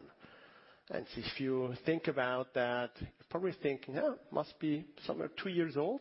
Probably even started to run before you actually started to walk, because it was a little bit easier. And so I feel it's what makes running so versatile and so universal. It really is a foundational sport. So as we grow up, we demand a lot more, as we do, from not just running, but from running gear as well. Performance, lightness, flexibility, comfort, right? Moisture control, protection against the elements. And so this is what continues to make running so versatile. So a few months back, we actually decided to have an Apple computers to Apple moment, and we dropped the running from our URL and made our URL much more versatile as well. So it's on.com. Now it's on.com, and our ambition extends far beyond running. On running core allows us to organically grow to adjacent verticals, from the running route to the outdoors, to the trail, and On is born in the Swiss Alps, after all. But then also to training. We see a lot of athletes, sports omnivores, that take their running gear from the street to the gym and to their training routines. Tennis and court, so stop and go, something that's actually inherently also in cloud tech, that is a lot about cushioned landings, but then explosive takeoffs again. And ultimately to all day, because the sports silhouette today is the new uniform. So we approach these verticals as a premium brand, and you heard Martin saying it. We see the addressable market for these verticals north of 70 billion. So that means that we're just scratching the surface, and I would love to ask Casper and Gerald to take us on a journey how we're building these sports verticals. Casper. Thank you, David. It feels like yesterday that we started this brand with a view of putting the fun into the run and keeping you away from injuries. Today, On is in the major markets, in the main markets. We're in the top 3 as a running brand. We are by far the one with the biggest momentum as measured by revenue growth. And as it was mentioned before, we go out on the running rounds and we're counting. And our clear mission is to be the number 1 on runners' bodies. And today I feel more than ever we have a shot at reaching that. Let me walk you through the strategies that we're deploying to actually get to that goal. I'm not saying we're going to reach it within the 3 years, but we're not going to stop until we're there. So our teams have a very powerful metaphor when it comes to how we talk about strategy, about how we're going to win in running. And it's basically built on the image of the cloud. And clouds can produce both lightning and rain. And lightning stands for the brand energy that comes out of winning races, the inspiration it gives both to consumers and our own organization. And rain stands for, well, make it rain. We also like that here at On. So starting with lightning, there's been a lot of talk about that. I'm not going to go through all the details, but you see 3 very gifted athletes here. You've seen Helen Obiri take out the Boston Marathon in probably the strongest women's field in a long time. You've seen Gustav Iden literally shredding the run record in Kona by 3 minutes. And very recently, 2 weeks ago in Eugene, Jared Hughes ran the 4th fastest mile ever, breaking the North American, the US record, and coming within 0.8 of a second to the world record on the mile. That's been standing for 25 years. And let's just say the late 90s weren't necessarily the fairest time in sports. So now with these new technologies, people are actually going a lot faster. And so there's this arms race going on within the top running brands of who makes the fastest shoes. And we have put together a team, the Lightning Group here, of over 20 engineers, sports scientists, material scientists, and we have leapfrogged our peers to be in the front pack of that race. Now, without revealing too much, I can only say as much. In 2024, in August next year, our athletes will toe the line in yet again 2 groundbreaking new speed-enhancing technologies that we're not going to reveal today for obvious reasons. Now let's turn our attention to how we're going to make it rain with consumers. Now, as you're following this space very closely, over the last 18 months, we have significantly and successfully reshaped On's product portfolio to reach even more consumers with even more relevant styles. These products that we've launched in that time period of only 18 months include the Cloud Runner, the Cloud Monster, and the Cloud Surfer, which are roughly half of on sales today. Cloud Surfer, of course, being the first one to feature CloudTech Face. Now, building on these successes, we will now start to consolidate our technologies, all our products in running, into very clear product franchise brands with a view of getting brand name recognition for these brands and enabling our fans to self-select the right products for them. We're going to make it a lot easier for consumers to find the right product, and they can say, well, I'm in Reference, I'm in the Surfer, I'm going to get Surfer Little, Surfer Big, Surfer Max. To make it very simple. Additionally, we're asking ourselves, we have all these athletes winning races, going a lot faster. That's great for them. What about me? How can we bring these performance-enhancing technologies to the everyday runner? How can we upgrade your running experience, not for a sub-2 marathon, but for a sub-5 marathon? How can we create the e-bike of running shoes?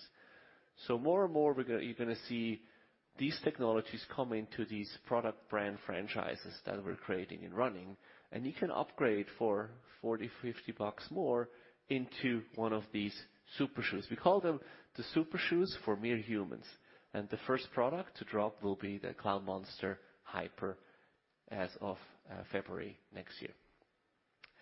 Overall, these initiatives will also help us to further increase our average price points. That's a very clear goal. Martin mentioned it. ON's price will only go up, and it will allow us to become more profitable, and it will further fuel the aspirational quality of being the most premium sports brand out there. To wrap the running section off, we love product. Just a couple highlights. You've seen this morning some of the innovations on the apparel front. For example, the Ultra Jacket, there's already a new version of that coming. It's getting even lighter. If we continue at that rate, it will go into negative weight. Let's see how we get there. We have Cyclone now coming to apparel.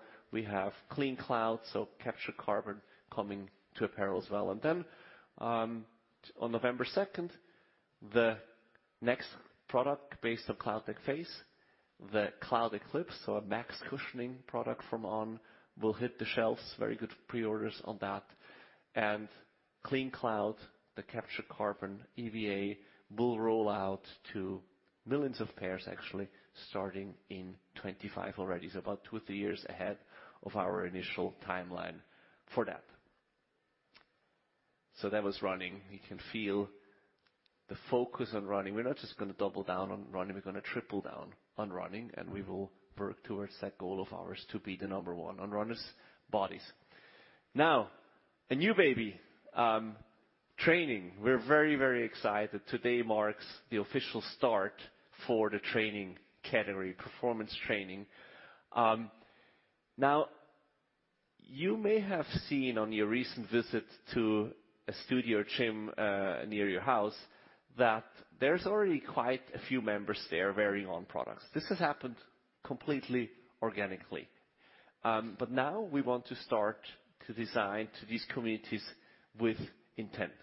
Starting now in 2024, we will double down on training and build products for and market to these communities, whether it's for high-intensity workouts, it's treadmill work, it could be lifting weights, or lower-intensity workouts like yoga or Pilates. In training, On will lead with apparel. I think that's very, very important. For every footwear piece sold in training, there's about 10 apparel pieces. And so some of you may have seen some of the pieces this morning. We will focus on the most premium materials, as well as the Swiss engineered details and clever features that already set us apart. And we will cater to new aspirational consumers and adding to the growing Oniverse of communities that we serve. As always, On's pieces are versatile and transition seamlessly from studio to street, so expect to see them and encounter them outside the gym as well. We're, of course, also built purposely made footwear for training. The first one will actually launch very soon in spring. This is the Cloud Pulse. It's designed for explosive workouts with intervals of cardio such as running, perfect for your favorite high-intensity interval training class or boot camp. We already have very strong interest in the training category from some of our strongest wholesale partners, such as DSG in the US or the Premium Intersport doors here in Europe. With this, I will hand over to Gerald, our Chief Product Officer, to talk to us about tennis. Thank you. Thank you very much, Casper. And I mean, everyone talked about their amazing entrances into this company. I actually joined in 2019. I spent 10 years in big tech, and I got a little bit unlucky because the day I started, actually that guy started. So here comes a guy, 20 major wins, comes into the office day one, sits at the table and is like, yeah, what about this? What about that? Like, he knows stuff. He knows how to do product. He's been there, and he wants to take us on a journey to bring court lifestyle to the next level. And I'm there, I'm like, yeah, doesn't sound familiar at all, but let's go. So I think if you heard about the explorer spirit, if you heard about the 8 building blocks, the strategic building blocks that Martin mentioned, tennis is very much at the core of that. So together with Roger, we sat down, and we actually haven't stopped since then. So every couple of weeks he comes in, and these guys walk around with him very casually. There's still a lot of people, selfie here, selfie there. And it works really well. And Roger's just not just great at that, but he really has helped us to build a very exciting range of products. Starting with the Roger Pro that you've seen him playing on his very last few matches. No comebacks, right? No. All the way down to the lifestyle silhouettes, or what Thilo here brought to the table. We're now building an extremely compelling range of court products for all different usages. And Roger now comes with a team. You heard about the Ben effect, so I'm not going to speak about that again. But then there's also Iga, and Iga's been here as well. And Iga knows tennis. Very different style. These young players, they go completely different on the court. So we had to rethink and restart from scratch.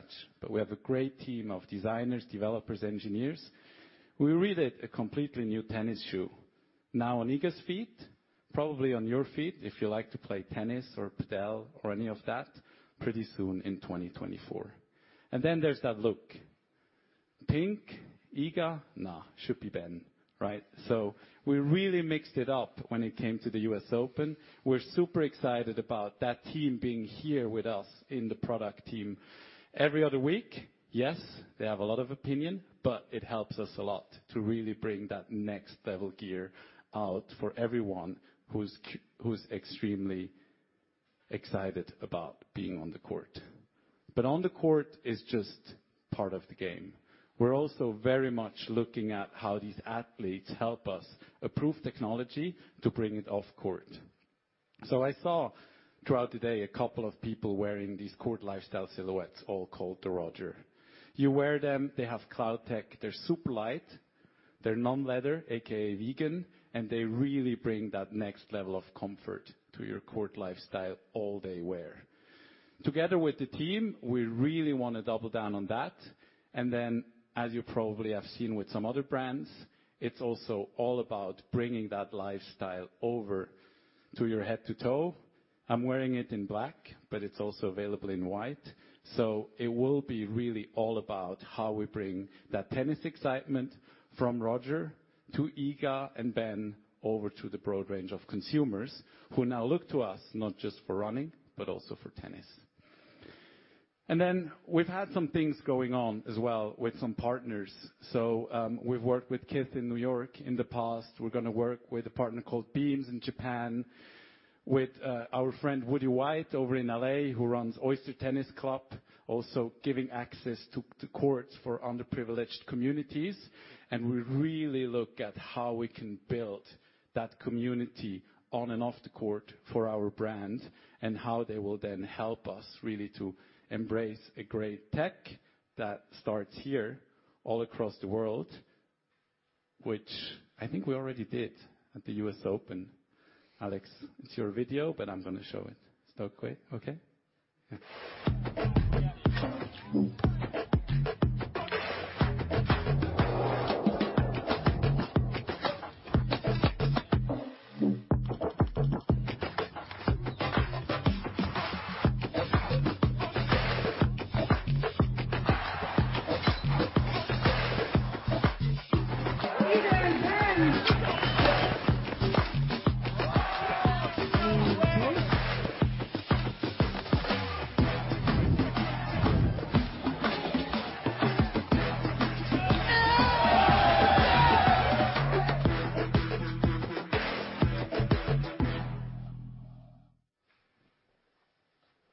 So if by any chance you're in New York around August next year, hit us up. We might find a little spot for you on the court to go playing with these guys.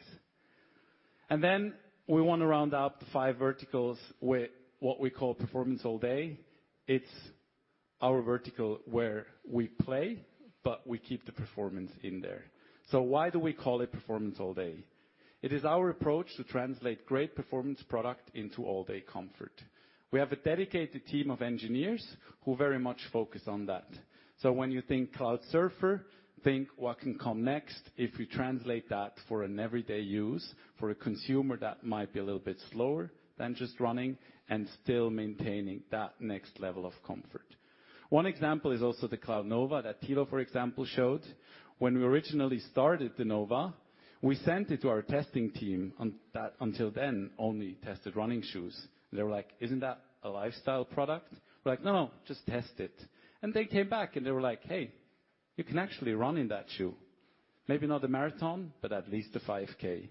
So I think that's the approach that we really want to take also when it comes to Performance All Day. These products, they have to work. Maybe for Casper, not exactly good enough for a long run, but at least for me, it still works. So always rooted in performance is our promise. We never compromise on performance.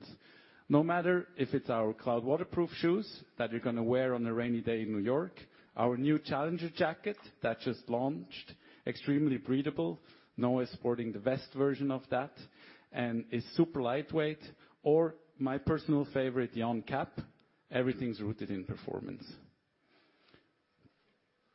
And then there is run culture. So run culture is something that we very much care about in this company. It is something that all of us are extremely, extremely keen about. And when you go out for a run, it's just better if you do it as a team. So like this morning, when you broke a sweat together and you came back, it's that different kind of feeling. We share the same passion for stylish gear, a good look, but it's also really about how it performs and how running can become a team sport. If you go out with a crew, it's very addictive. That run culture thing has somehow also translated to something called fashion that you probably heard before. And that intersection of performance and design for us really has become relevant as we've been designing product together with a fashion brand that is called Loewe. So on October 12th, we're actually gonna launch our first Cloud Tilt silhouette, which is an adoption of what you see on the Cloud Runner together with them, the Cloud Surfer, together with them. And then this is really how we tweak comfort, design, and everything into fashion relevance. And as we look towards the future, Jonathan Anderson and team at Loewe, Thilo and team at On, I think there's some exciting products ahead. David, over to you. Thanks a lot, Gerald. So we feel it, and the product pipeline for On is incredibly strong. And so I can tell you, sometimes we're getting a little bit itchy because we're working on these products that are still way out, and we're itchy to reveal them. But it's an incredible lineup. And we're building winning products in the performance core, so very much from running, but then also from trail, and then from pro tennis. At the same time, we extend the performance core, as you have heard, to an authentic active lifestyle. Running as the most universal, versatile sport extends into training, of course, and then trail running and hiking extends into an outdoor lifestyle. When you travel, when you want to be protected from the elements, very versatile as well. Tennis extends into a court lifestyle. Of course, tennis for now 100 years has been influencing fashion lifestyle as well, so it just naturally extends over.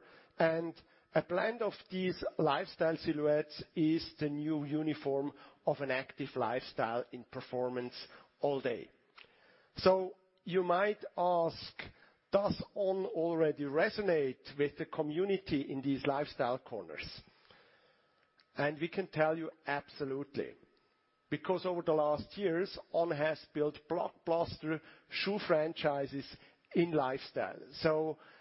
These are independent silhouettes from performance footwear, and they are each hitting beyond 1 million pairs. Take, for example, the Cloud X in training lifestyle, the Cloud and the Cloud Nova in performance all day, the Roger in court lifestyle, and we're very much looking forward then also to the launch of the Cloud Tilt that we have shown, which will also drop in performance all day.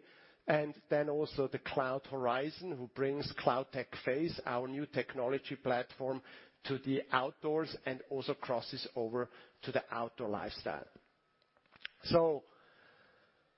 At the same time as On continues to pivot from a footwear to a sportswear brand, it's exciting to see how we are creating full looks and bring the On brand to the full body.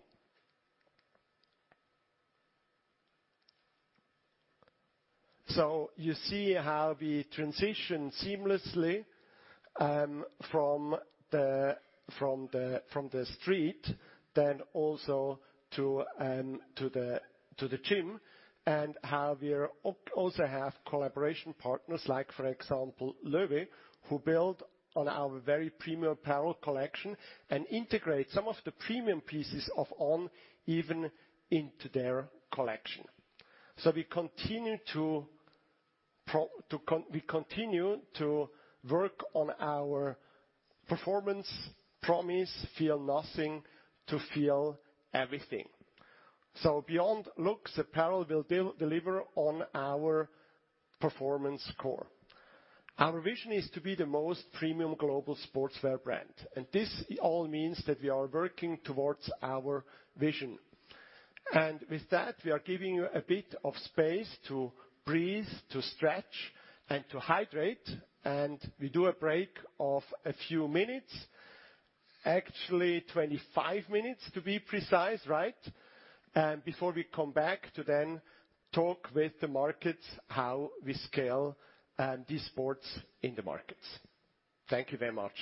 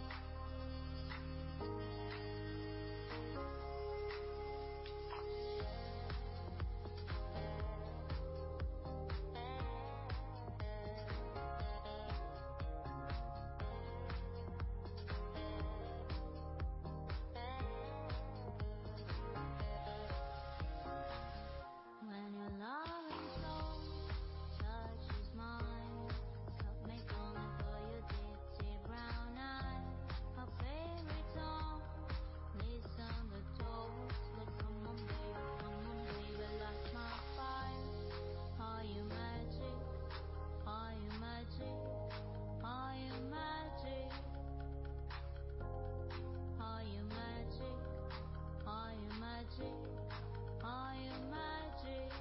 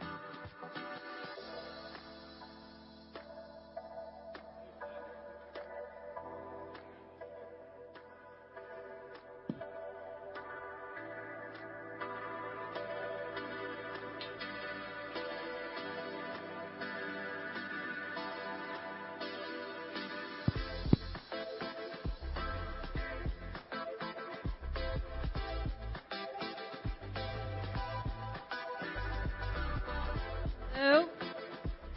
Test, test. Hello. I know the break is super fun, but this is more fun.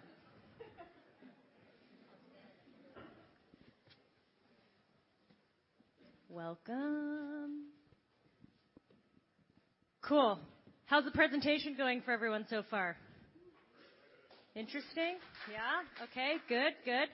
Well, now it gets really fun because you have all the women on stage that actually make all this shit happen and bring it to market and also take all the creative innovations and brand stories and impact initiatives that you just saw in the first part of this presentation. The three of us are going to walk you through how we actually meet consumers, where we meet consumers, and how we expect this to evolve. So I'll do a quick introduction. My name is Britt Olson. I am the GM for Americas and our head of global commercial strategy. I have been at On for almost 9 years now. I was the third person in our Portland office, so have been incredibly grateful to see the growth and scale of the business. I also have David to thank. I think you should be head of recruiting now, maybe, after bringing so many of us to the organization and stalking us for months on LinkedIn. But it was a great choice to join in the end. Cool. I'm gonna hand it over to Rebecca and Amanda and let you two introduce yourselves before we move into our channel mix. Awesome. Is this working? Perfect. Hi, everyone. I'm Rebecca Kai. I'm the General Manager of Asia Pacific. I've been with On since 2020, first starting in our Zurich office, and then early last year got the opportunity and call to move over to Shanghai, where I'm now based, and very excited to be talking a little bit more about our market approach and then specifically diving into China, which I know has been an interesting topic of conversation for a lot of us so far. And then, hi everyone, my name's Amanda. So I've been with On, or I lead the digital team within On, and I've been here a bit over 6 years. So when I joined, we were a whopping 8 people on the e-commerce team, selling a few pairs of shoes on a really old, rickety website. And so today it's just really exciting and humbling to be able to just take a moment and share just how far we've come and give just a little bit of a glimpse into what we're dreaming up next. So really looking forward. And you might have noticed we're the 3 Americans on the management team, but I think I'm the only one that still lives there. So I'm not used to having so many of you in Zurich with me, so thank you for traveling all the way here. Cool.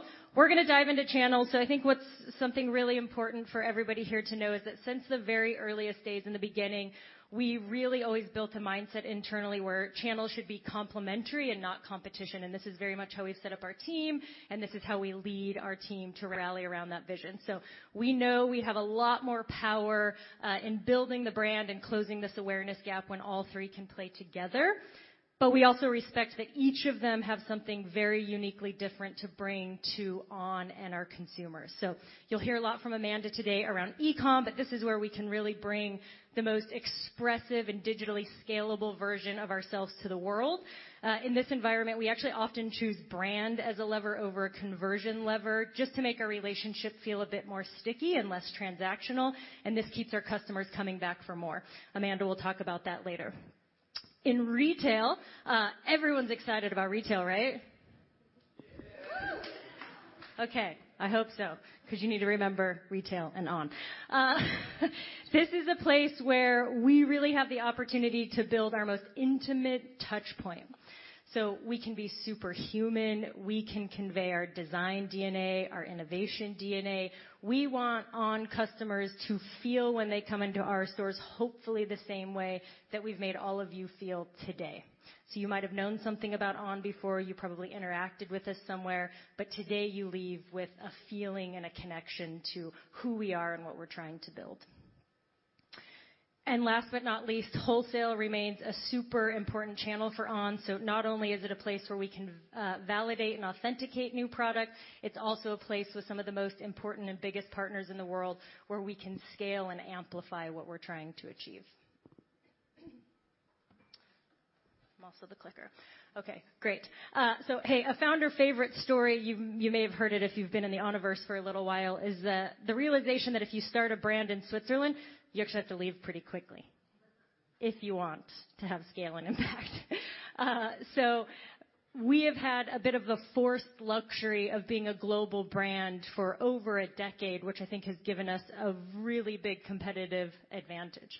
So today, On is fortunate enough to operate in 60 countries with over 9,800 partners and distributors over the world. Great. So we have this diverse portfolio of channels. We have different markets. Gerald talked to you a lot about verticals. Within each of our 5 verticals, we've identified 12 communities that we consider to be communities and personas and fans that On has a close or deep connection with, or we want to have a close and deep connection with. And what that means is that within these channels, we know that we need to tier product and we need to segment product so that regardless or depending on the channel that you go into, you're having a very different personalized experience based on what you want from On. Now, the fun part is making sure that this segmentation strategy and tiering of product head to toe plays across all 3 channels. Good. Outside of channels, we also want to talk to you a little bit about how our markets play across the world and where they're at in their growth phases. Perfect. So we have a very diverse portfolio of markets, from entry stage to established stage to even more mature markets. And, you know, someone who's now lived in the U.S., China, and Switzerland, I've had the opportunity to kind of live in each of those different buckets. And that's really apparent when you talk to consumers. So when I moved over to Switzerland, everyone I told that I worked at On knew what company I was talking about. In China, I do a lot of introduction. Hey, this is a running Swiss brand that sells global sportswear products. I point at the shoe. I do a lot of introduction, and that really shows the momentum of the brand that we have and the opportunity that we have in some of these earlier markets. So like I said, in markets like Japan, in markets like China, in markets like Latin America, we are really just getting started. And here we can not only see a large addressable market size, but we also see the strong growth of consumers in those markets getting more and more excited about sports.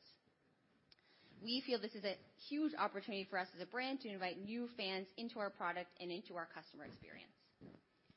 Looking at a market like Europe, where we have a more established business in Central Europe, you can also see that there are lots of majority of markets like France, Italy, Spain, where our market share is around the 5% mark. We're super excited about the momentum of these markets as well, and how we're tapping into a diverse community of individuals, as well as the young community that we're already reaching in those markets. As Martin mentioned earlier today, we've also introduced training, or a lot of people mentioned training, as a new category, which further increases our total addressable market as a brand. As we grow in a lot of these diverse markets, we feel it's super important to tailor our distribution strategy and expansion strategy depending on the consumer landscape and the preferences that those consumers have when they shop. So in markets like US, Germany, and Switzerland, where there's a large network of premium wholesale partners, some of them which you mentioned today, they really enable us to amplify our brand story, to connect with consumers, and complement some of our direct channels. In other markets, let's take France as an example, we see a limited amount of premium channels as well as specialty partners. And so to move beyond the position that we've already created, we feel it's important to now build meaningful physical store presence to really invest in our own retail network. And our first chapter store, Paris, is opening it up in the next few weeks. We're super excited and invite you all to come join us for that opening. In a market like China, which you see all the way on the opposite side of Switzerland, we have to fully adapt our multi-channel approach, given there are very limited wholesale partners that are in that region, and the way that customers shop is very different to where they shop in other markets. And so what we do in a market like that is we work with franchise partners who help to build that multi-channel distribution with us and grow that in conjunction with our direct channels like retail and digital. No matter where we are in the world, e-com is a key channel that we feel really connects across everywhere, and an opportunity where we can build close customer engagement. And so to speak more about how we bring this to life, Amanda is going to share more details. Thank you. So as Britt and Rebecca touched on, each of our channels plays a very specific role in how we reach our customers and essentially grow our fan base. Our approach to e-com is extremely complementary to our multi-channel approach because it's much more than just a transactional engine. But we really view e-com as a core brand building engine alongside. And this is really our strength and one of our core differentiators in terms of how we position e-commerce compared to a lot of very transactional heavy websites.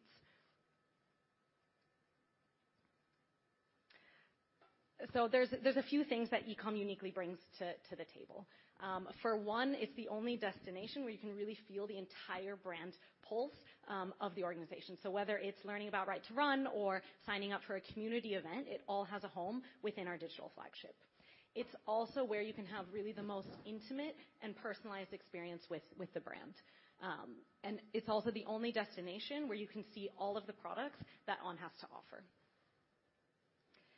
Now, as a result of our commitment to really focusing on this differentiated experience, our e-com channel does and continues to outgrow our wholesale business. Since 2019, we've tripled the number of visitors on the website and have managed to over proportionately grow net sales alongside. We also continue to see really strong momentum on the acquisition front. So actually over 51% of our transactions are still coming from new customers to the brand. Now, once customers are really immersed into our e-com environment, they've shown to be extremely captive and loyal. So over the past few years, we've managed to steadily increase the basket values, as well as been able to drive really strong both cross-category as well as cross-vertical shopping behavior. And actually, when we look into our repeat buyers, what we see is that over 40% of them shop for more than one category. We're extremely excited and really just energized by just how loyal the On fan is. Essentially, once you're in, and this stickiness really just grows with each order that our customers make. Now, we've come a really long way from the rickety old website that we had back when I first joined. And we've really invested a lot and have built a really strong and premium brand home on .com. We've significantly invested into both our tech as well as our organizational capabilities to really elevate the customer experience across a lot of dimensions. And this comes to life in multiple ways. So for one, it comes to life in our ability to truly personalize the experience based on deep consumer insights. It also comes to life in our ability to provide truly cross-channel brand campaigns. And it comes to life in our ability to provide a really premium and seamless shopping experience to our consumer. We will continue to overinvest in these capabilities. But now, in addition, we will also now expand across even more interfaces, and this will give our fans even more entry points and touch points into the brand and to experience On. So as part of this expansion, we will launch an own app, and this will be a new and very intimate home for our loyalists and members. We will also further lean into social commerce. Now, this is an area that we're already seeing really strong traction in China, and now we have the opportunity to further expand in these platforms in other markets. And now, for markets where we might be limited in our ability to reach new consumers through our own e-com alone, we will expand our brand presence through premium marketplaces, as well as enable some of our distributor partners to operate e-com in additional markets where we're not yet serving. Now, the digital space moves extremely fast, and just as the shopping destinations and channels will evolve, so will how consumers actually shop. And it's really important that for us that we continue to innovate as on the experience layer alongside these really rapid shifts in both technology as well as consumer demands. And so I think one just really good example of this is around conversational interfaces. So there's a lot of buzz and hype around AI at the moment, and I think in and of itself, it's really nothing new, right? We've been leveraging AI through our tech stack and tooling landscape for a long time. But what is fundamentally different is, and the disruption we're currently seeing is really on the natural language side. And this has the potential to fundamentally disrupt how you will start to interact with technology. And if you think about it, our generation, we've essentially been taught and really primed and learned how to Google. And just as we've quickly seen the shift from clicks to swipes, we believe we will now start to see the shift from keywords to really fluid conversations. In fact, we're already starting to see this behavior when we look into some of our search campaigns as well as our on-site search behavior. And we will invest into both the UI experiences as well as the underlying intelligence that enables us to adapt to this disruption. We're already in the process of building and piloting these conversational interfaces, and you can expect to start to see these elements become even more elevated and connected across the user journey. But when it comes to building these really intimate and close relationships with our customers, we won't just stop on own e-com alone. So in fact, the growth with some of our key account partners, as well as the expansion of our own retail store network, which you'll hear even more about, opens up many more opportunities for us to provide an even stronger multi-channel and just very connected brand immersive experience. And with that, I'll hand it over to Britt to touch on retail. Cool. Yes, I primed you that retail is important, so we're going to keep talking about it. Who here has been to a retail store, not including the Zurich store today? Okay, most of you. Great. Especially in the front row. Nice. How was it? Feedback? Good. Good. I got a lot of thumbs up. Okay.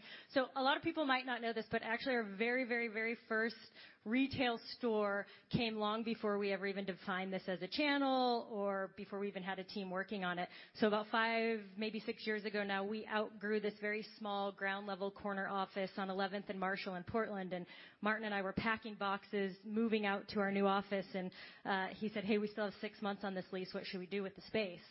And we're like, well, I don't know.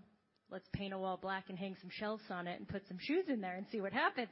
And we did it, and it's been 6 years, and the store is still operating and still doing extremely, extremely well. So we're happy that team is getting a big new upgrade in the back half of this year, well deserved. So it's very much been an important channel, even long before maybe we all realized it.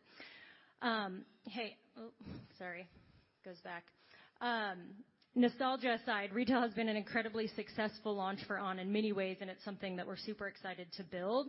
What we see here again with these channels playing together, this is an example that came directly from London, but it's something that we see in many markets where we open new stores, and that is, as soon as we opened the London Regent Street location, we saw the baseline and e-com traffic increase by 3 times. We also hear of a really great spillover effect in our wholesale channels in these markets as well. In addition to us seeing that, it's a really tough clicker there.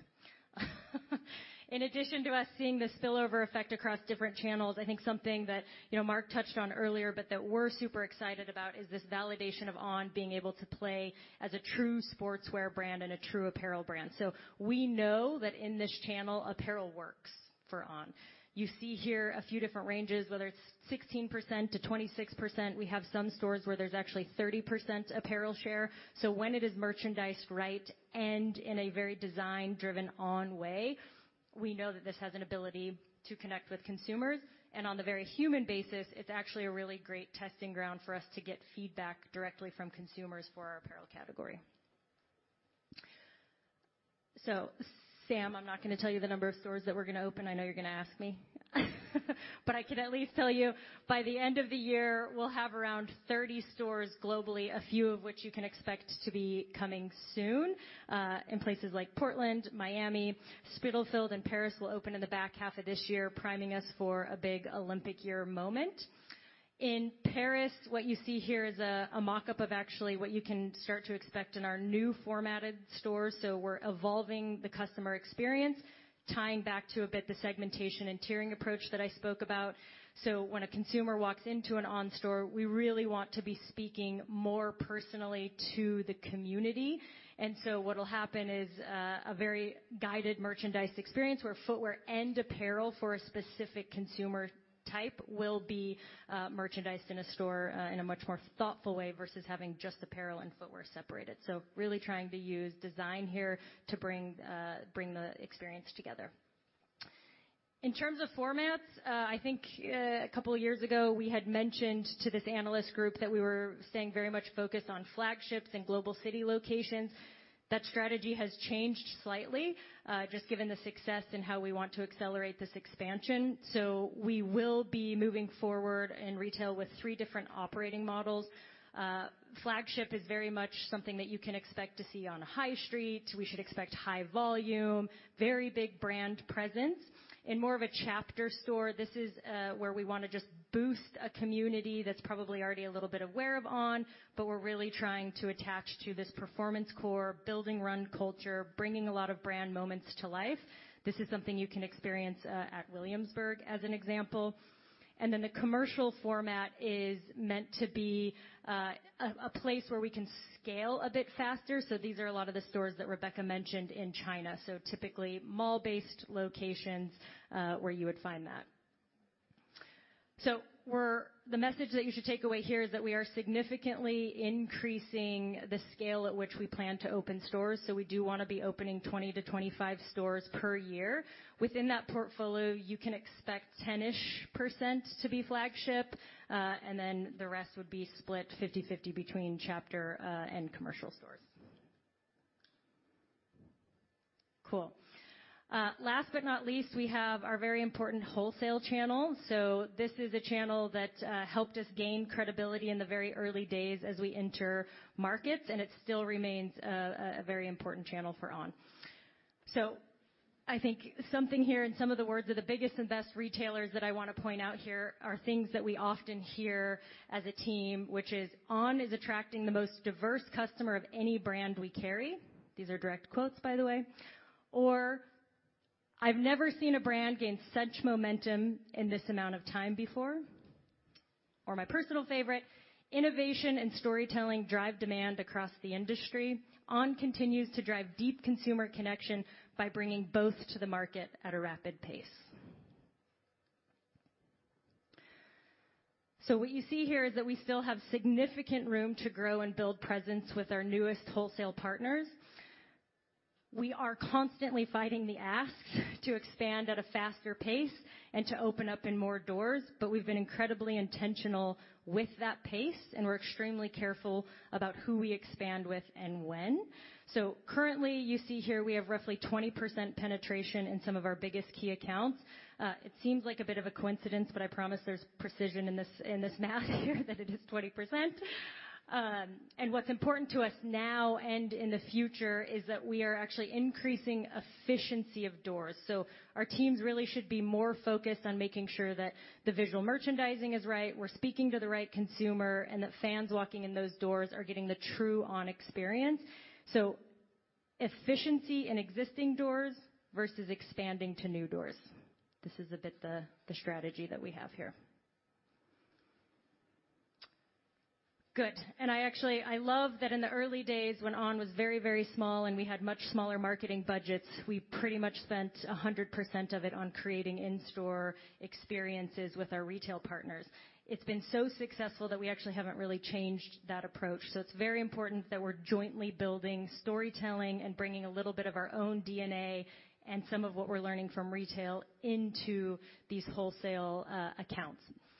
This also has given us some really nice accolades, which we feel super fortunate for. So just in the last year alone, On has been awarded Vendor Partner of the Year at REI, Nordstrom, and Scheels. So those of you from the U.S. are very familiar with those accounts. This isn't just the best vendor partner in footwear or sportswear apparel. This is the best vendor partner in that retailer out of thousands of brands across all categories. So something to be incredibly, incredibly proud of. And on the performance run side, which is super important, we just had our biggest month ever at Fleet Feet. So again, this is giving us a lot of confidence that with the models that Casper presented earlier, we will be the #1 brand on runners' bodies.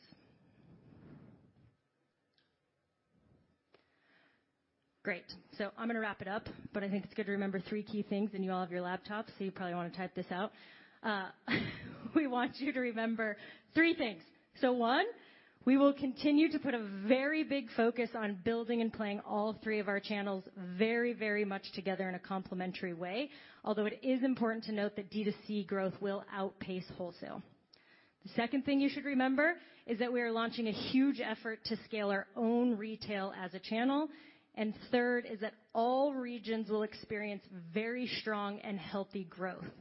APAC will grow faster than Americas. Americas will grow faster than EMEA, but all of them will experience very strong growth. Good. Okay. So now that we know APAC is going to be our fastest growing region, and I know there's a lot of curiosity in the room about China and how we're connecting with consumers there, I'm going to hand it back over to Rebecca. Thanks, Britt. Yes, very excited to talk to everyone about China. I think many people know that this market opportunity in China is large and that it's a growing segment in the sportswear category. It's already growing at high single digits and is expected to grow at high single digits over the next few years.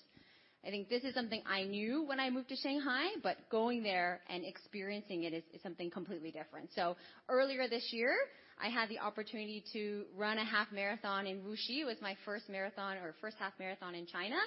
And 30,000 people were running together. This is the energy and excitement that is now coming to life in China. In a city that's not Shanghai or Beijing, it's probably a second-tier city. The level of professionalism, the level of energy of the crowds that are there, the level of energy of just the runners that are there is something that you have to be in the market to experience, and what is making us super excited about the growth potential in China specifically. Even in the first half of this year, we already saw double the number of races in all of last year, and we expect that trend to continue over the next few years. And our growth story at On is just at the beginning. Since we've been in the market and since we've opened our first store in 2019, we've been growing at over triple-digit growth rate, gaining more fans to the brand each year. When you look at other brands as well, you can see that we still have a huge room for growth, and we really want to go after and win the hearts of consumers. So to talk a little bit about our approach so far, we believe we have strong product market fit and consumer affinity for a couple of different reasons. And I'll start first with our innovation in product. So that's something that you've heard a lot about today and got to see some of that product so far. But our product really stands out in a crowded marketplace where the Cloud and Cloud Tech and Cloud Tech phase has become an iconic silhouette.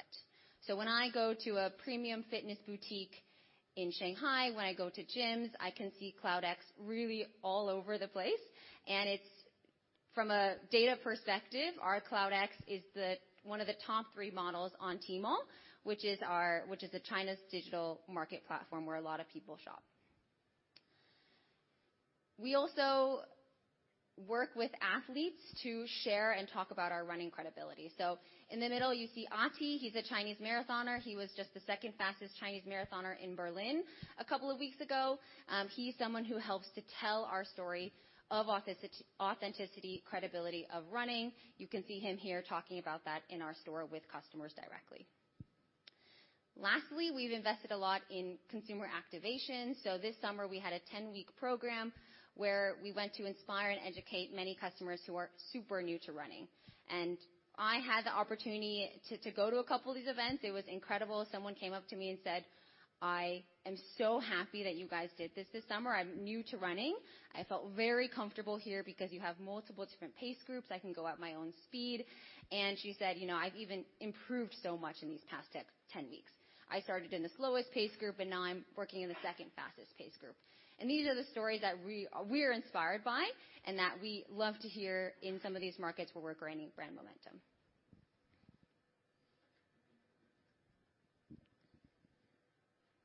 As we just talked about earlier, we're very intentional about how we grow and how we tailor our expansion approach to the unique marketplace of China.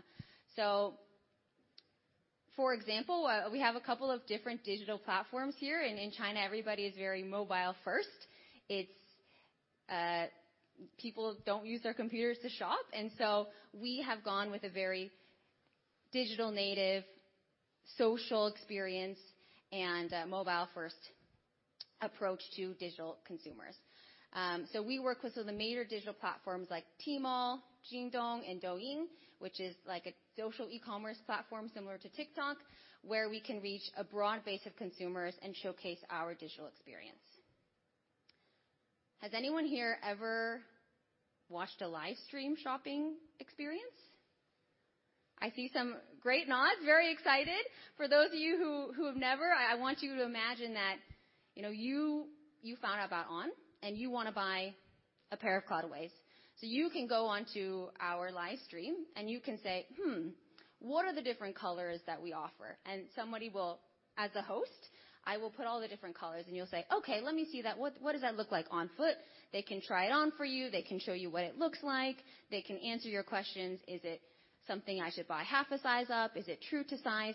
This is the kind of interaction that we are developing and we're working on to really showcase and socially talk to our customers throughout the digital marketplaces. We also have in China something that we launched last year called our WeChat mini program.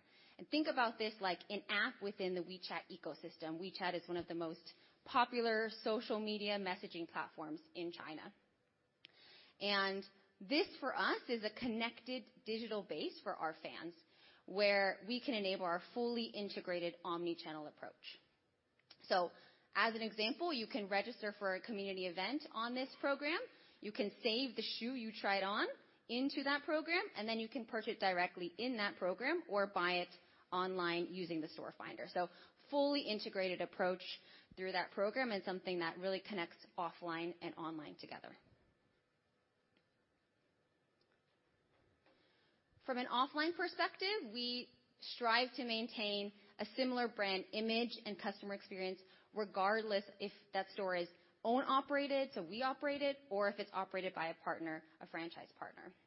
And so we are building our retail stores in key cities, so key top-tier cities. Here you see Beijing, Shanghai, Chengdu, where we really can solidify our brand positioning as well as use that as a hub, as I said, to connect directly with consumers. So we do community events, we offer head-to-toe experience, and people can really come in and engage with us as the most close connection physically offline with them.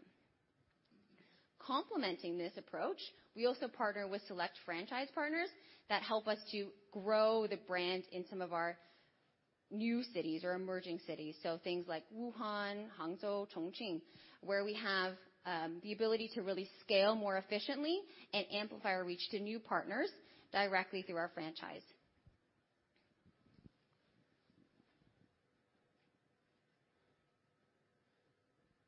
So by the end of this year, we will have around 50 stores, both retail and franchise, across 18 cities in mainland China. And as we look to the future, we will continually strategically expand our distribution approach following this tailored marketplace approach, which really will deepen some of our presence within those key cities like Shanghai, Beijing, Chengdu, and also add new fans in emerging cities through our franchise partners. All of this will be complemented and connected by that digital landscape that I showed earlier. And looking forward, we really believe in the strength of the brand through our localized brand storytelling, through our strong innovation pipeline that's really resonating with consumers, and the full integrated approach we believe will continue to strengthen the brand momentum that we have in the region. So now, I know a lot of you have been waiting for some of the numbers to come out, so I'm very excited to welcome Martin and Sam to the stage to talk about financial ambition.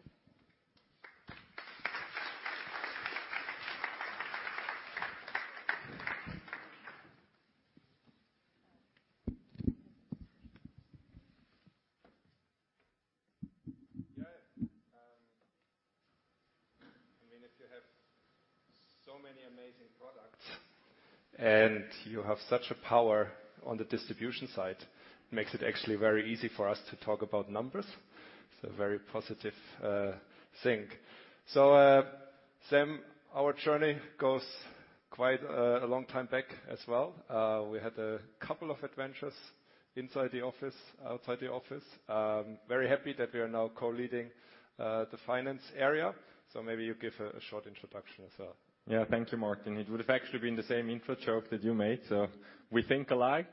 But for me, this goes even further back. So I've been with On for 6.5 years and had the chance to see few things, also leading the D2C team the last 3 years, but I remember sitting in the McKinsey office as an associate 13 years ago, and Casper was actually walking in, trying to sell us the first version of the Cloud Surfer. And I was like, "Sure, I'll give it a try," and I trashed it in less than 30K. So I was telling him, like, "Hey, I count the months until you come back to a real job." And here I stand now, corrected 13 years after, and now even in this position, co-leading it with you, keeping count of all the amazing things we're doing. And so super excited for this next plan period. And yeah, we can now bring it together, what you all heard in how the numbers are going to look. Good. And before we go into the numbers, there's a bit of rumor in there that we always guide conservatively. And I just want to express again what's our core belief here. It's linked to our culture. And there's a strong belief that if we are in an environment where we put ourselves in a position that we can exceed our goals, it creates much more happiness. And this is what we do, and this is driving also what you experience from us as our guidance philosophy. It's what is also now reflected in our 2023 guidance that is out, with a 45% growth versus last year on net sales, 50% on gross profit, 60% on EBITDA. I hope you got away from us all of today. There is a lot of confidence in our business at the moment. In the long term, we are here for the long term. So durable growth is not just a slogan that we made up. It's a slogan that everyone here in the room lives. And that's also reflected in our aspirations for 2026. I already mentioned most of that earlier, and Sam will take you through this. So we want to double our net sales.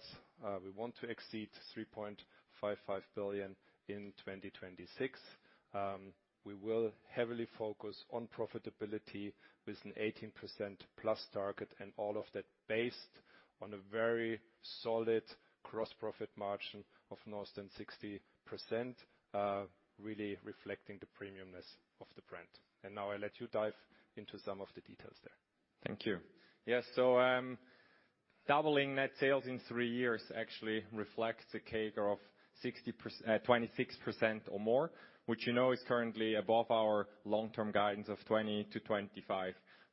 And also on the gross profit margin, when we look at our 2023 guidance of 58.5%, we're getting closer to our 60% target, which we clearly reiterate here as our 2026 aspiration. And as we have done in the previous plan period, our profitability, we have focused a lot on profitability. We expect this to grow the strongest out of the 3 financial metrics and to achieve an adjusted EBITDA margin of 18% or more over the next 3 years. So when we now dive a bit into what drives this actually, if we start on the net sales side, and when we were sitting down a few months ago and really building up that bottom-up plan and looked at the regions, at the channels, we really can say we're in such a fortunate position because we have so much tailwind, and we currently have more runway for growth than we can execute on, given the aspiration for excellence and the focus on the priorities we have. What that means in terms of the geographies, again, you have heard this now throughout the day. Americas will stay our largest region, followed by EMEA and then APAC. But we're very excited about some of these markets like China, which Rebecca just hinted to, where we see a lot of high growth, and that will really help us to further diversify the growth avenues from a geographical standpoint over the next years. We're also very excited about the acceleration opportunities we see in EMEA. You heard this at the beginning in the introduction from Martin and Mark, and also in the market section. Some larger European markets like Italy or France still have a very low brand awareness, and we see room to accelerate there, especially combined with the accelerated retail rollout, which will fuel those markets a lot. And looking at D2C a bit more holistically, Britt just mentioned it before, we have the clear expectation that the D2C channel will continue to outgrow wholesale. We will build on the strong e-com platform and the expanding e-com platform Amanda has hinted to, and of course, leverage this expanding retail network that will happen over the next years. From a category point of view, again, for the ones of you here in the room, you saw it in the product section. We have a lot of amazing apparel product hitting in this next plan period. We expect the apparel share to increase versus the footwear share, and this will happen across all markets and channels. Again, looking at those apparel shares you saw in the own stores with many China stores already north of 20% apparel share, Zurich at 19%, Williamsburg at 16%. We really see that apparel can work for On, and we have a lot of confidence in that growth platform. On the gross profit side, again, clear reiteration of the 60% plus target that we set ourselves. The remainder of the difference, we have the increasing D2C share over the next 2 years, as well as Martin has mentioned it on the price point.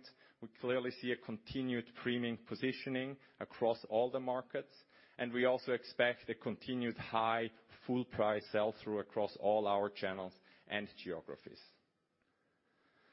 On adjusted EBITDA, it's gonna, as said, have the highest CAGR of those 3 core financial metrics. This will, on the one hand, of course, be the flow-through of the increased gross profit margin. We also see some clear SG&A improvements that will come to life over the next plan period, starting with the lower distribution costs. Again, you have heard this in the operational excellence part. We have already some ongoing projects in our warehouses in Europe and in North America, which will automate, which will help us scale. These projects take time to come to life, so the flow-through will be gradual, but it's clear that over the next years, we see those improvements. Also on marketing efficiencies, we see this to come to life. We have a lot of these less mature markets with a low brand awareness, which will increase and which will help us from a marketing perspective. Alex talked about this. We also have, for example, just to mention one, the halo effect of the store fleet, which will help a lot to grow the awareness. With the general growth of On, you have the economies of scale, so we also clearly expect to see some personnel and structure efficiencies and infrastructure efficiencies to come through. Last but not least, and this is very important to us, again, we've mentioned it a few times. In the past, we've always said we have a strong focus on top-line growth and on profitability growth. Now over the next 3 years, we really put the stronger focus on cash flow. We have, of course, continued areas of investment. You heard this throughout the days. If you think about our 8 strategic pillars, we have there. Some have more capital investment requirements than others. We have a few listed here. The accelerated retail rollout, of course, will come with continued investments. You have the physical spaces. You just saw this in the section before. We see such a strong brand awareness and sell-through at our partners if we go in with shop-in-shop installations and trade tools, that we clearly plan over the next years to leverage this. We will also invest in our general infrastructure, in technology, in offices to drive these operational efficiencies, but also to have a greater customer experience and for our people to stay that high employer branding and talent attraction, where we want these offices around the world where our culture can be lived and people come together. Said that, there are clear areas for cash flow optimization. Starting with optimized product life cycle, we're clearly planning to optimize our product life cycle, have a very tailored approach by market, which will improve inventory demand based on the demand and supply signals we see very locally. We also expect an overall inventory optimization to happen as we now transition from this very high growth into durable growth, and that will definitely come to life. As well, the higher D2C share growth will help our cash flow in the end. If we sum this up with the higher adjusted EBITDA margin that we target and this area for cash flow optimization, despite the continuous investments, we really expect to have a strong focus on cash flow and generate a strong cash flow over these next 3 years. I think with that, we can already look a bit beyond 26, and I'll hand it back to Martin.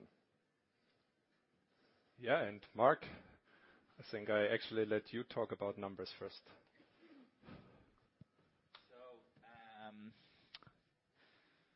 So one key takeaway of today is On has 2 CFOs, 2 CEOs, and 3 founders, so absolutely nothing can go wrong.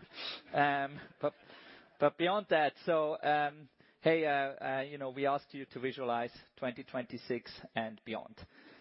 And we hope the past 2 hours, 3 hours kind of, gave you some additional insights into that visualization. We hope it gave you a lot of clarity of what we're trying to do. We're committed to a very long-term growth story. What we're doing not for tomorrow. We're doing it for the day after the tomorrow and the day after the day of tomorrow, and so on. That's what we're doing, and the actions of the teams are guided by that, because in the end, that will deliver our long-term success. So, 3 key takeaways. We're already on the Dream On slide, so we would love to go one back if that's possible. Number 1, we're building the most premium global sportswear brand that is rooted in design, innovation, and sustainability.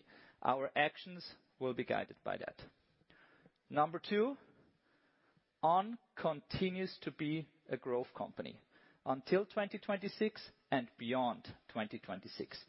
What we're doing will allow us to continue to grow at the pace of roughly 20 to 25%, not only until 2026, but also beyond. It's very calculated. We're very clear on what we're doing, and we're doing it because we want to be super successful in 10 years from now. We're not building for 2026. We're building far beyond that. And this guides that number, this guides our wholesale decisions, this guides the number of retail stores we're putting up. And then this has to lead to increased profitability. Yeah, which is number 3. So really the premium position will guide us in what we do. At the same time, it will allow us to focus on profitability. And we see that our aspiration should not stop at 18% plus. Our aspiration should stop somewhere at 20% plus. And this is where we see ourselves in the long term, based on a strong margin profile, based on really premium position of the brand.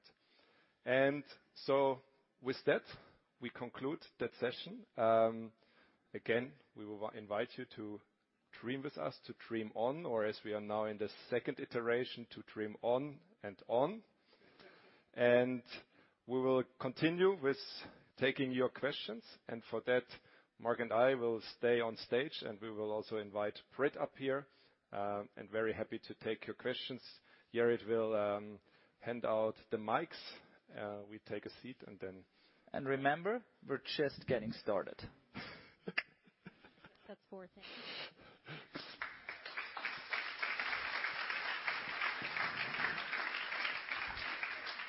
If this one works, all right. We good. Abby, hand first. See what happens when you have 2 CEOs. Then you have 4 chairs. You don't have to take it.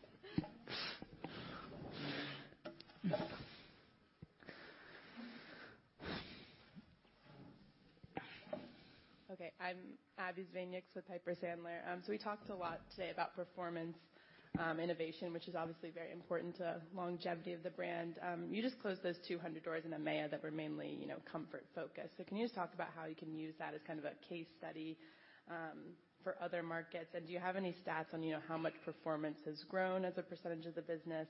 And then do you need to change the perception of the brand in those markets where you closed the wholesale doors? I'll probably start, and probably Britt, you can elaborate on how we're continuing to build the future. There was a lot of questions in one question. So let's look back a little bit, right? And I think let's bring it back to what we're continuing to build and what we try to build. And we're building a premium sportswear brand, right? And we're building it with wholesale partners They're tapping into the communities that are rooted in run, that are rooted in tennis, that are rooted in performance all day. We've been very, very close to them. We've been growing the brand very deliberately. Over time, we also came to the conclusion that in some markets, we probably stretched a bit too far on the distribution.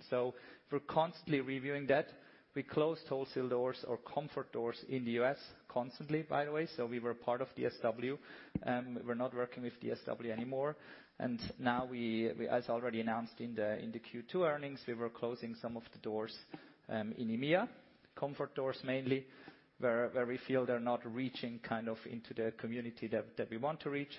Some of those sales will also be able to convert to our own channel, which is very important to us, and to some other partners that we start to work with.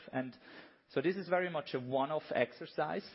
This is not something that you can expect us to now do every year, because we are super happy with where we are with our wholesale distribution. We feel we're in the right partners. We feel we have the right products in the right partners. We feel we're in premium partners, and we feel we can grow with them at the right pace. This was really a one-off, and what we presented today should give you a very clear view on how we continue to build the future. I would just add, because you asked about brand, so Alex touched on it a little bit, and you saw a lot of our athletes appear in slides. We're spending an over-proportionate amount of our marketing efforts and brand awareness dollars on running campaigns all the way through the funnel. You see this through investments in OAC teams, which, yes, started in the U.S., but now are in all regions. In EMEA specifically, with the topic that you referenced, there's definitely an over-investment in things like World Champs, track nights, athletes specific to these markets. Of course, with the lead up to Paris, we're really doubling down on those performance running efforts.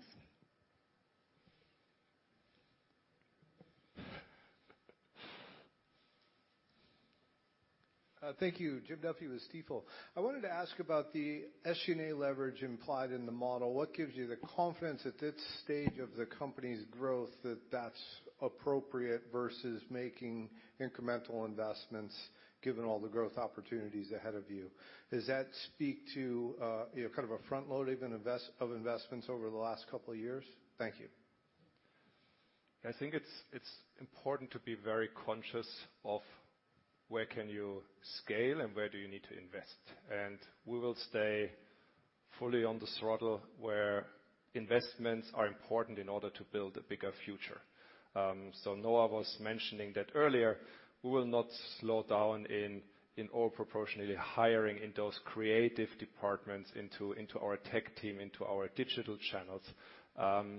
We see other areas where clearly we have economies of scale on the people side, but also on the process side. One big element is what we mentioned in the very beginning, the automation projects that are on the way in the warehouse, where as of 2025, we expect the cost per item to go down significantly, and so therefore driving scale in our distribution cost.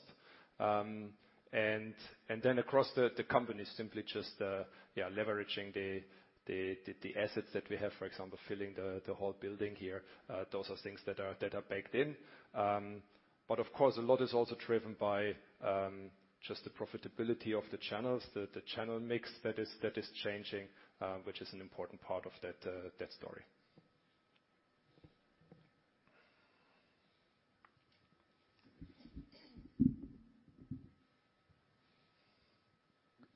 Great. Jay Sole from UBS.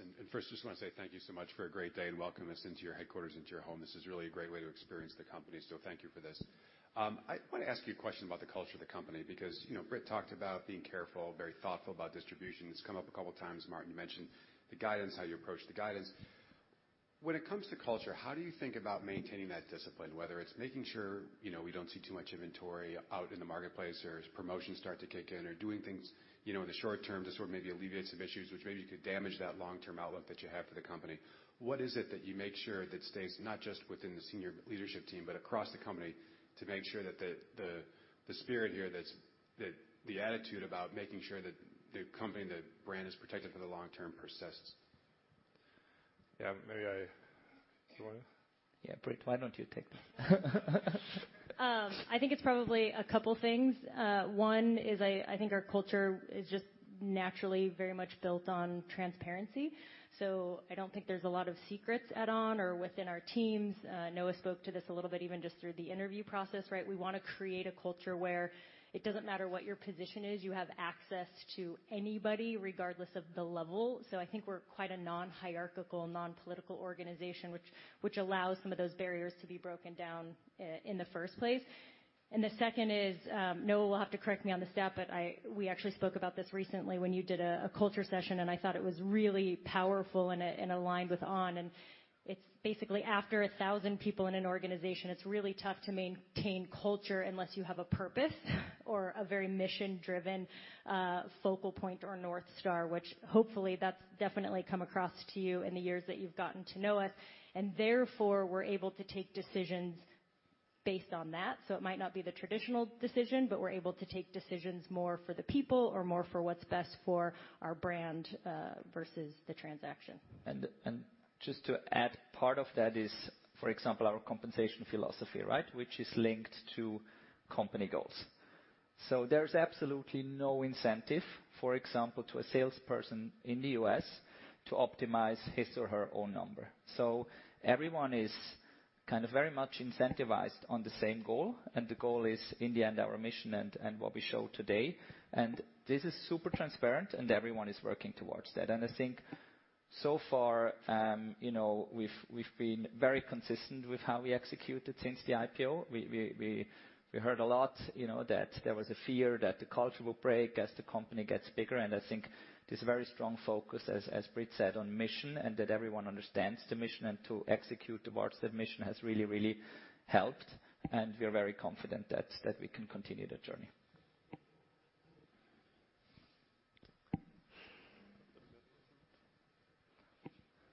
Hi, Alex Drayton at Morgan Stanley. Just two from me.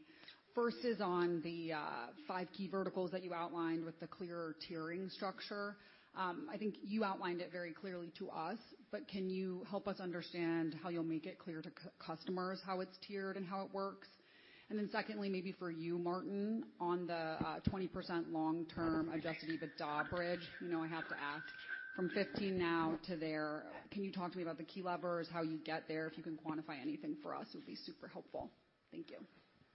Hey, on the tiering, let's start because you were talking about consumers. So I think let's start with the communities, right? So in the end, Britt showed it. We're looking at which communities do we want to reach. So let's take the run community as an example, where you basically range from a very, very dedicated runner who aspires to run a marathon below 2 hours to, let's say, very usual runner, which are most of us, and that's a person who runs once or twice a week and runs maximum, 5 miles a week, right? And so we're trying to be very clear in where do these people shop? So usually they shop in slightly different places, and therefore these places get different products. And also kind of what do these people shop, right? So if you're a below 3 marathon runner, you're really interested in the carbon plate, in the foam that we're using, and so on. If you run twice a week, you most likely want to have a product that is very, very comfortable, that allows you to just have the best possible feeling while you run. And so this is the stories that we're trying to bring to life to those communities. And we're doing the same with apparel. So when you look at apparel, when you look at what got presented also in the product breakouts today in the morning, then it's very clear that we have apparel that is way more an entry price point, not still very, very premium, but an entry into a category. And then we have apparel for very, very aspirational ultra trail runners that need to run, 60 miles a day. And, they might hit some rain, but they can't carry any weight.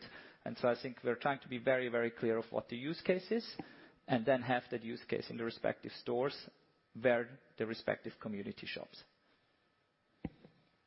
And then on the 20%. So I think first and foremost it's important to continue having that aspiration and that we always outline of combining top line growth and profitability growth. If you look at the key message that you should have taken away today is, Britt mentioned it, we have the power of the multi-channel, but we invested so much into basically the D2C part of it. So both in retail as well as in e-com. So there is a lot of focus on those channels, and we expect that D2C share is growing, as it has been growing in the past. Very clearly for us, e-com has a superior margin profile to retail, has a superior margin profile to our wholesale channel. So this will be a big driver of that profitable growth. Then together with the SG&A leverage that we talked about. At the same time, with the premium position is about protecting the gross profit margin and basically maintaining a high share of full price, with what Mark just mentioned, being in a position to actually drive higher price points, higher average price points. So we feel taking everything together and again, looking in the long term, and this is a long-term aspiration. We feel this should be our aspiration as a company.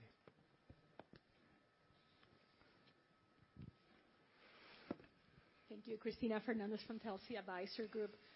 Two questions on sort of like the market strategy. One, on the retail rollout, can you give a little bit more detail of the 2025 openings a year? Maybe if there's any color by region you can share or where that growth is gonna come from.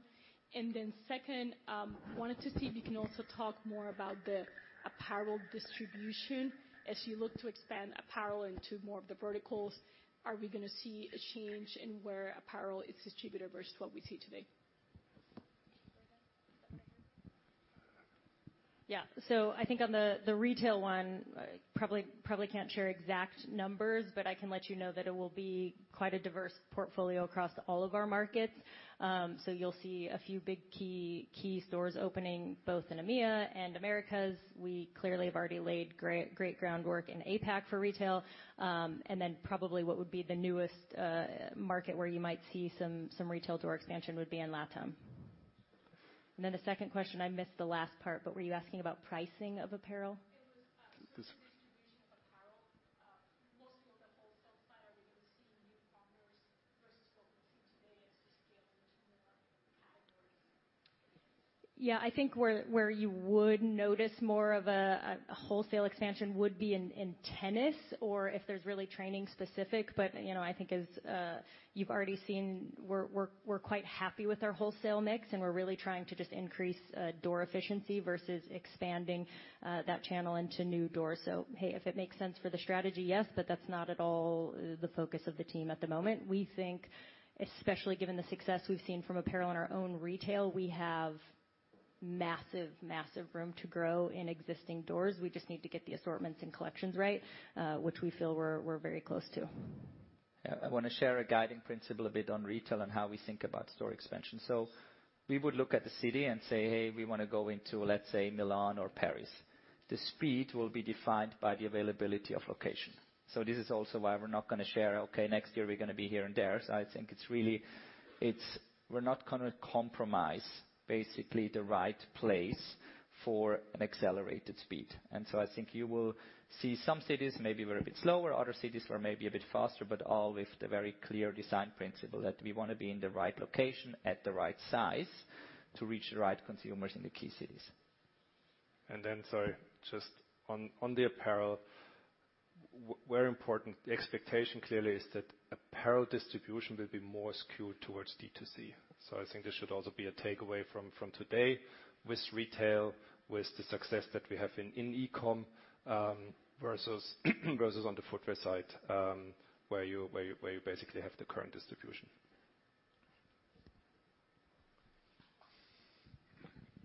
Hi, Aubrey Cianello, BNP Paribas. I wanna go back to the accelerated store rollout. Maybe you could just talk about how stores affect the margin structure. Then as a follow-up, how long does it take for stores to ramp to maturity and to hit your profitability targets?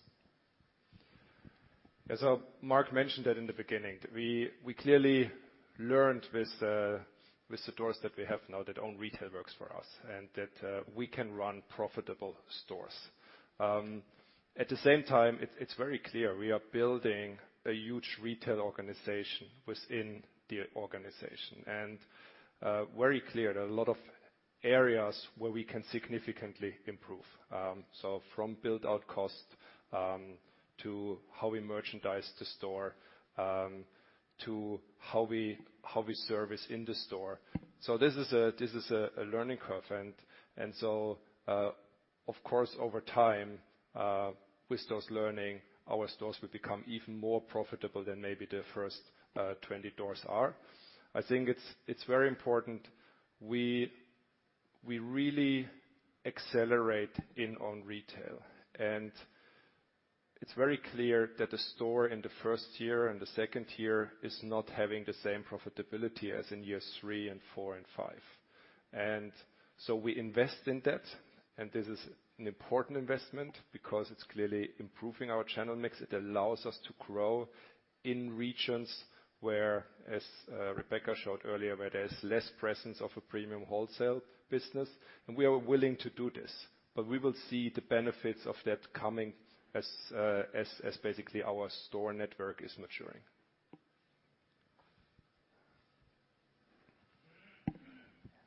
Thank you. Sam Poser with Williams Trading. 2 questions. One, with the CAGR that you put out there for the next 3 years, can you give us some shape on what that looks like? Secondly, are you looking at 26% a year? Are you looking to be stronger at the beginning and then cooling off a bit? Also in the stores, I've been to lots of stores, not yours, but their wholesale accounts, and I see some inconsistency in how the goods are presented in the accounts. In accounts that were listed up on your board a few minutes ago. My question to you is, are you willing to say,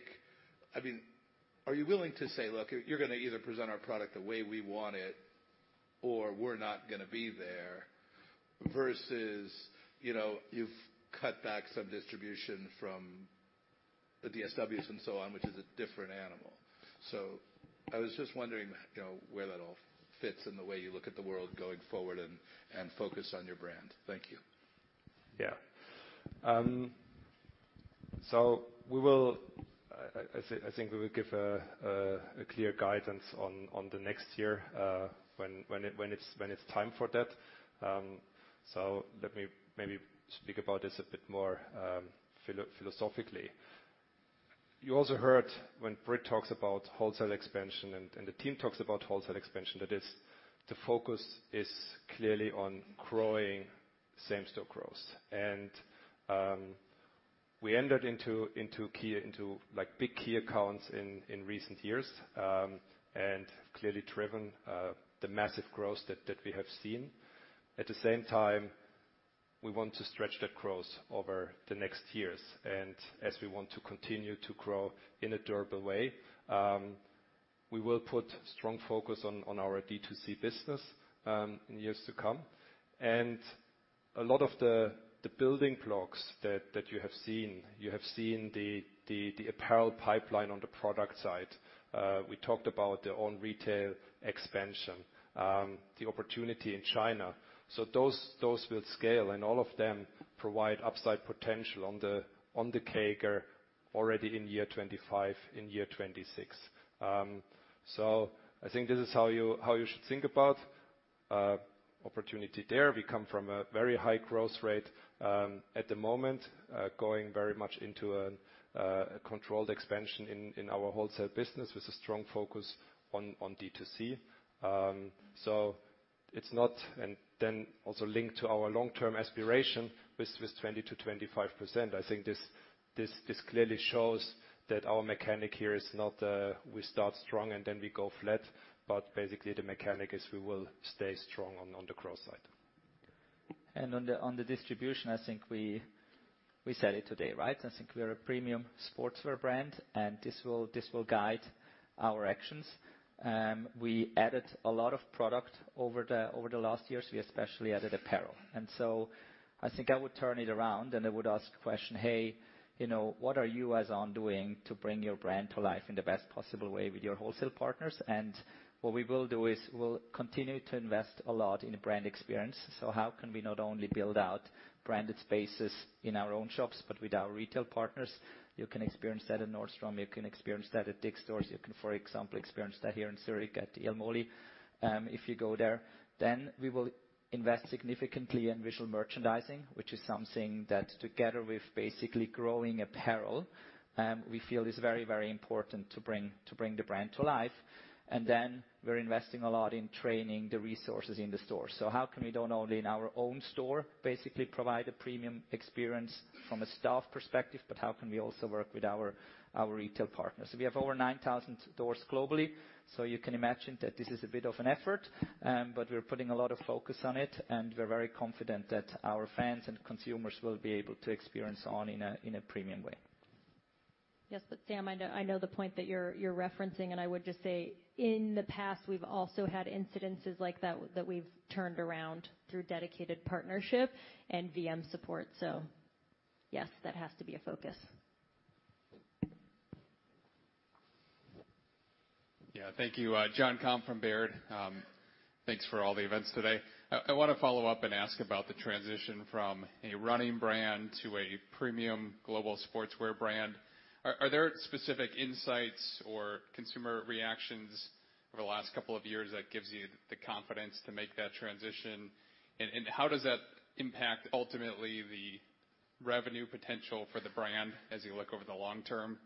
And then Martin, separately, if I could just follow up, could you talk about the role price or ASP growth is having in the long-term plans?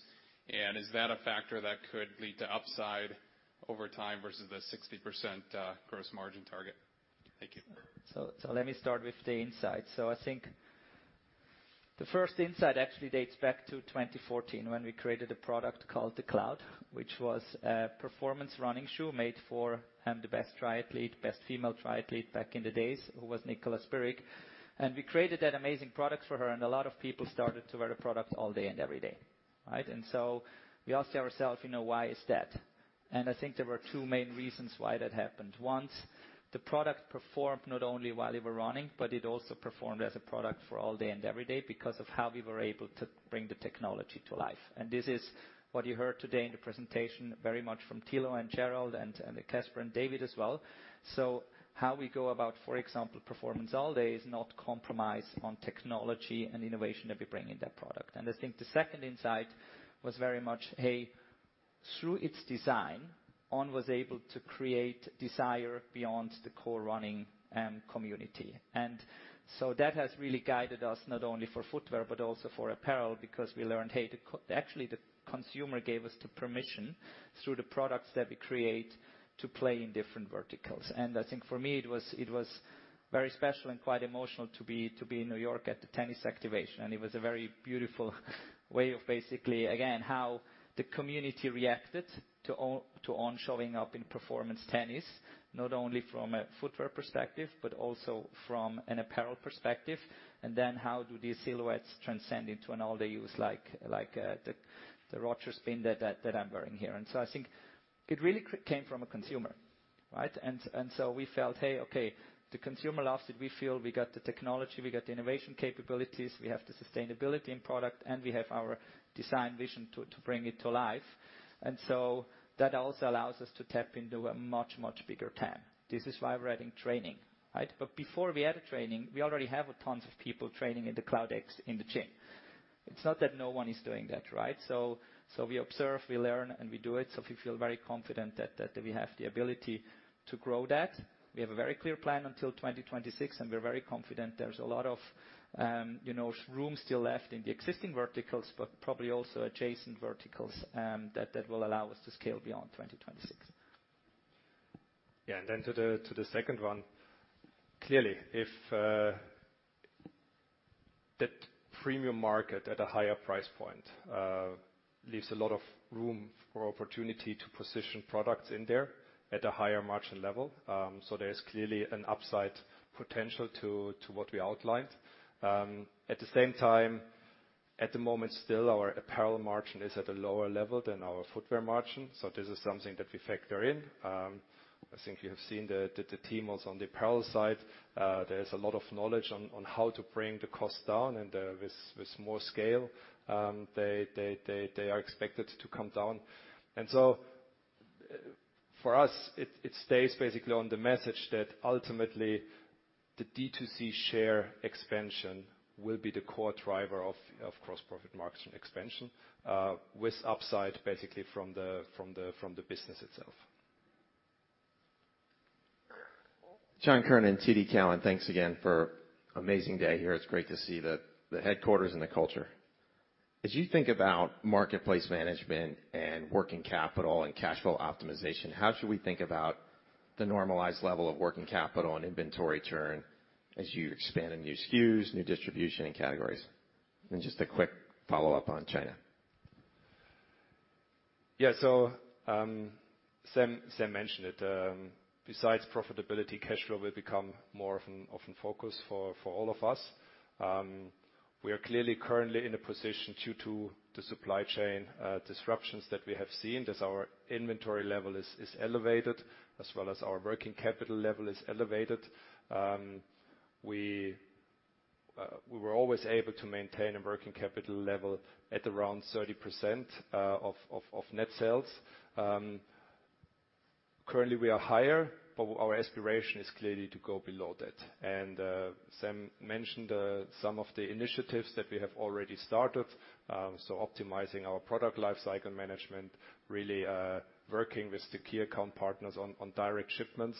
Of course, it's also always a factor of growth, because in the end, your inventory level is a factor of what you need for the next season, versus you measure it versus the sales of the last season. There will be focus on that. Again, always with the focus on we still want to be in the position that we can fill the growth that is there. Working capital will not be our guiding North Star. That will be on the other elements. Clearly the awareness is there, the team is there. Chahwe, our CEO, is at the maternity leave at the moment. Otherwise, we would love to have her presented here. Really, there's a lot of strong people there that are managing now that. Just to add to marketplaces, because I think Amanda spoke about it, and I think it's very clear to be very clear on what we're doing. We feel, there's an opportunity with some of our partners to reach and tap into new consumer groups, especially in certain regions. Some of those marketplaces can do that very, very well.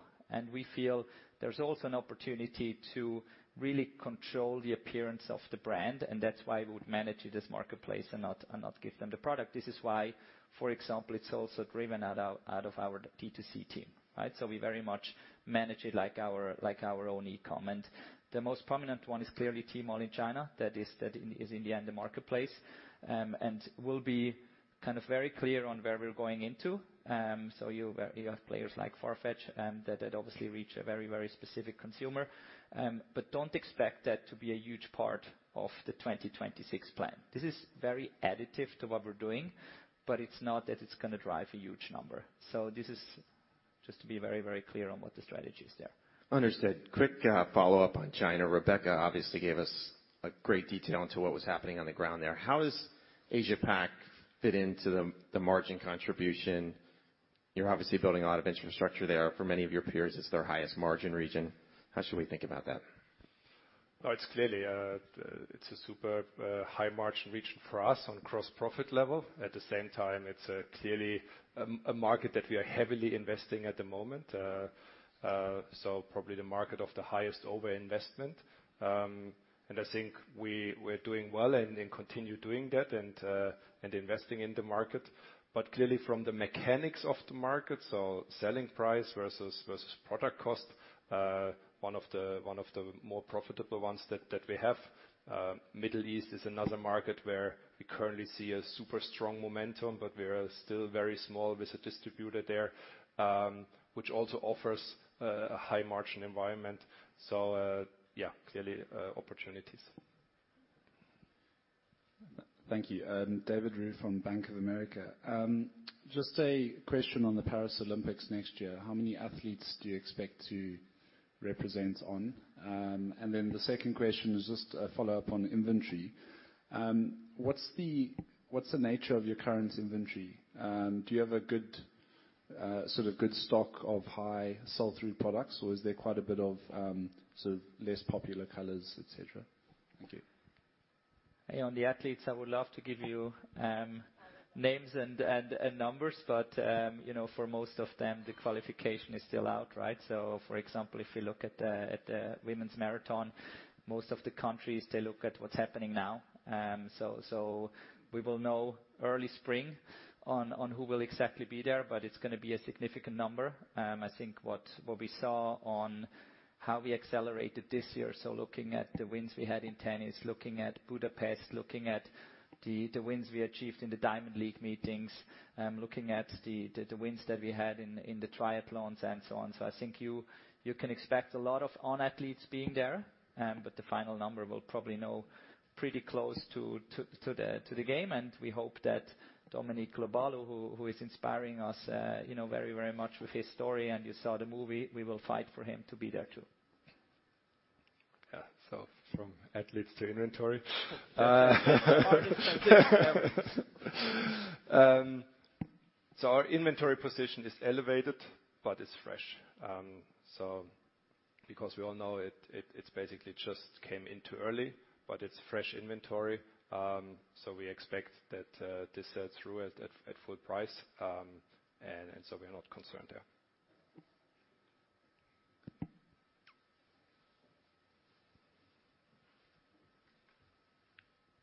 Thank you. Anisha Sherman from Bernstein. A lot of your bigger competitors in running have been talking about fighting back in running specialty and trying to regain share and perhaps refocusing on the channel that they haven't focused on recently.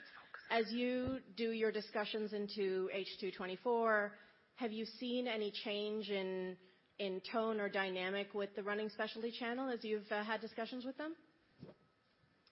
Hey, I think for us, we've always been focused on the run specialty channel. I mentioned that when I spoke about market entry, it's the first wholesale channel that we ever enter in a market. We feel a deeply close connection to run specialty. We've built teams around to support it. We very much have a mission to continue being the number one player in run specialty. And you heard it from me, you heard it from Casper, you heard it from a few people. We don't achieve that without continuing to put the pressure on the amount of resources and support that we give that channel. So there will be no change from us in what we offer them.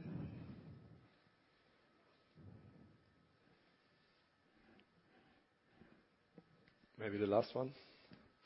We got time for one more, yeah. Thank you. Peter Park.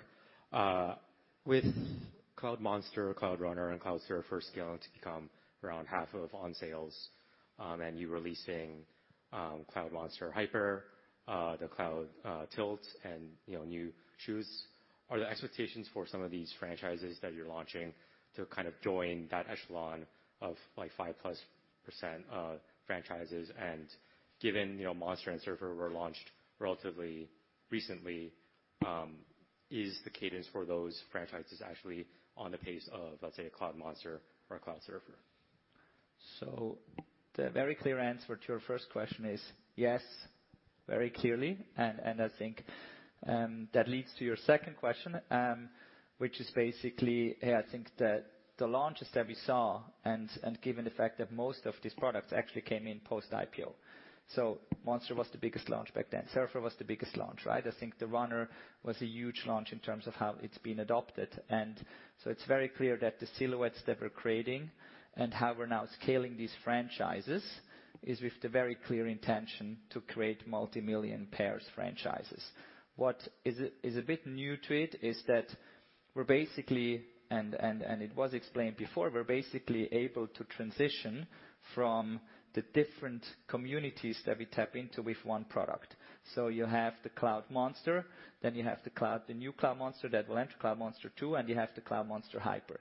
These products have different price points. They're all playing in the premium segment, but while today you basically have a couple of products sitting at between $150 and $180, and then you have one product sitting at $280, we're now able, thanks to that strategy, to basically bridge from $150 to $280, and to cater to the different communities that do a certain sport with, kind of different intensities. And so we can do that in many different product categories. We can do it in running, we can do it in outdoor, trail, tennis, and obviously performance all day. So very intentionally, we'll do that. Then on performance all day, I think this is where you want to be able to play different franchises and silhouette and also use them a bit over time, right? So I think, we were very, very happy to see with the Cloud Nova example how it's been accepted in the market, how we've been able to scale, and now we need to be able to continue to deliver innovation. So we bring newness to the consumer and we can phase products in and out. And so this is very clearly the path we're on, to bring significant scale to the different verticals and to On as a brand. I think when we have 21 franchises with more than 5%, we will stop. That was a nice closing. Yeah. It couldn't be a better closing.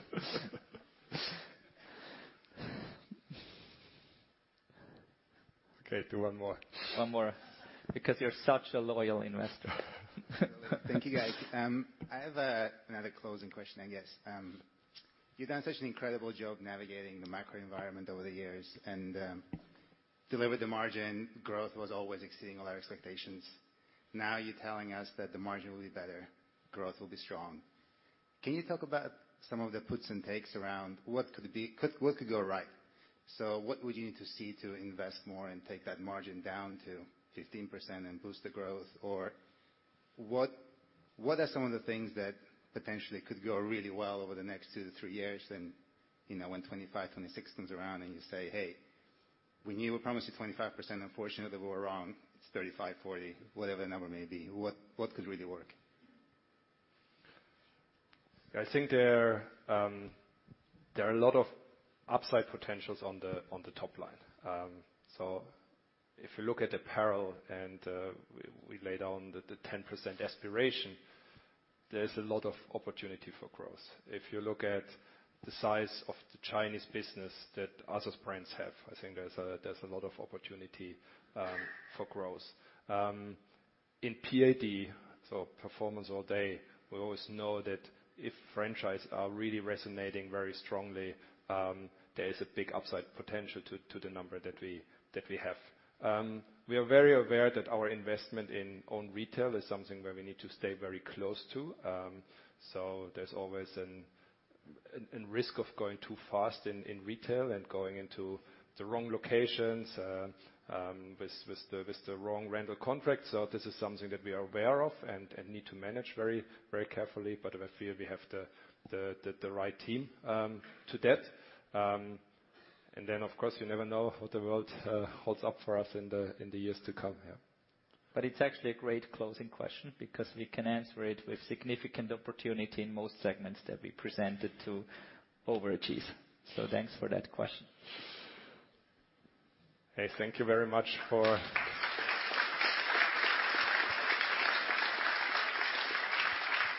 all your attention and for your questions and for the great day. I think, Jared, you know what we do next. Thanks. Yeah, I'll come for the final logistical one, I promise. Hey, yeah, also from our side, thanks so much everyone for being here. We know a lot of people came from overseas and probably jet lagged and are ready for a drink. So that is on the cards. We will meet basically across the main piazza here. So on we call it the annex building over there. So whenever you're ready, please take all of your belongings with you.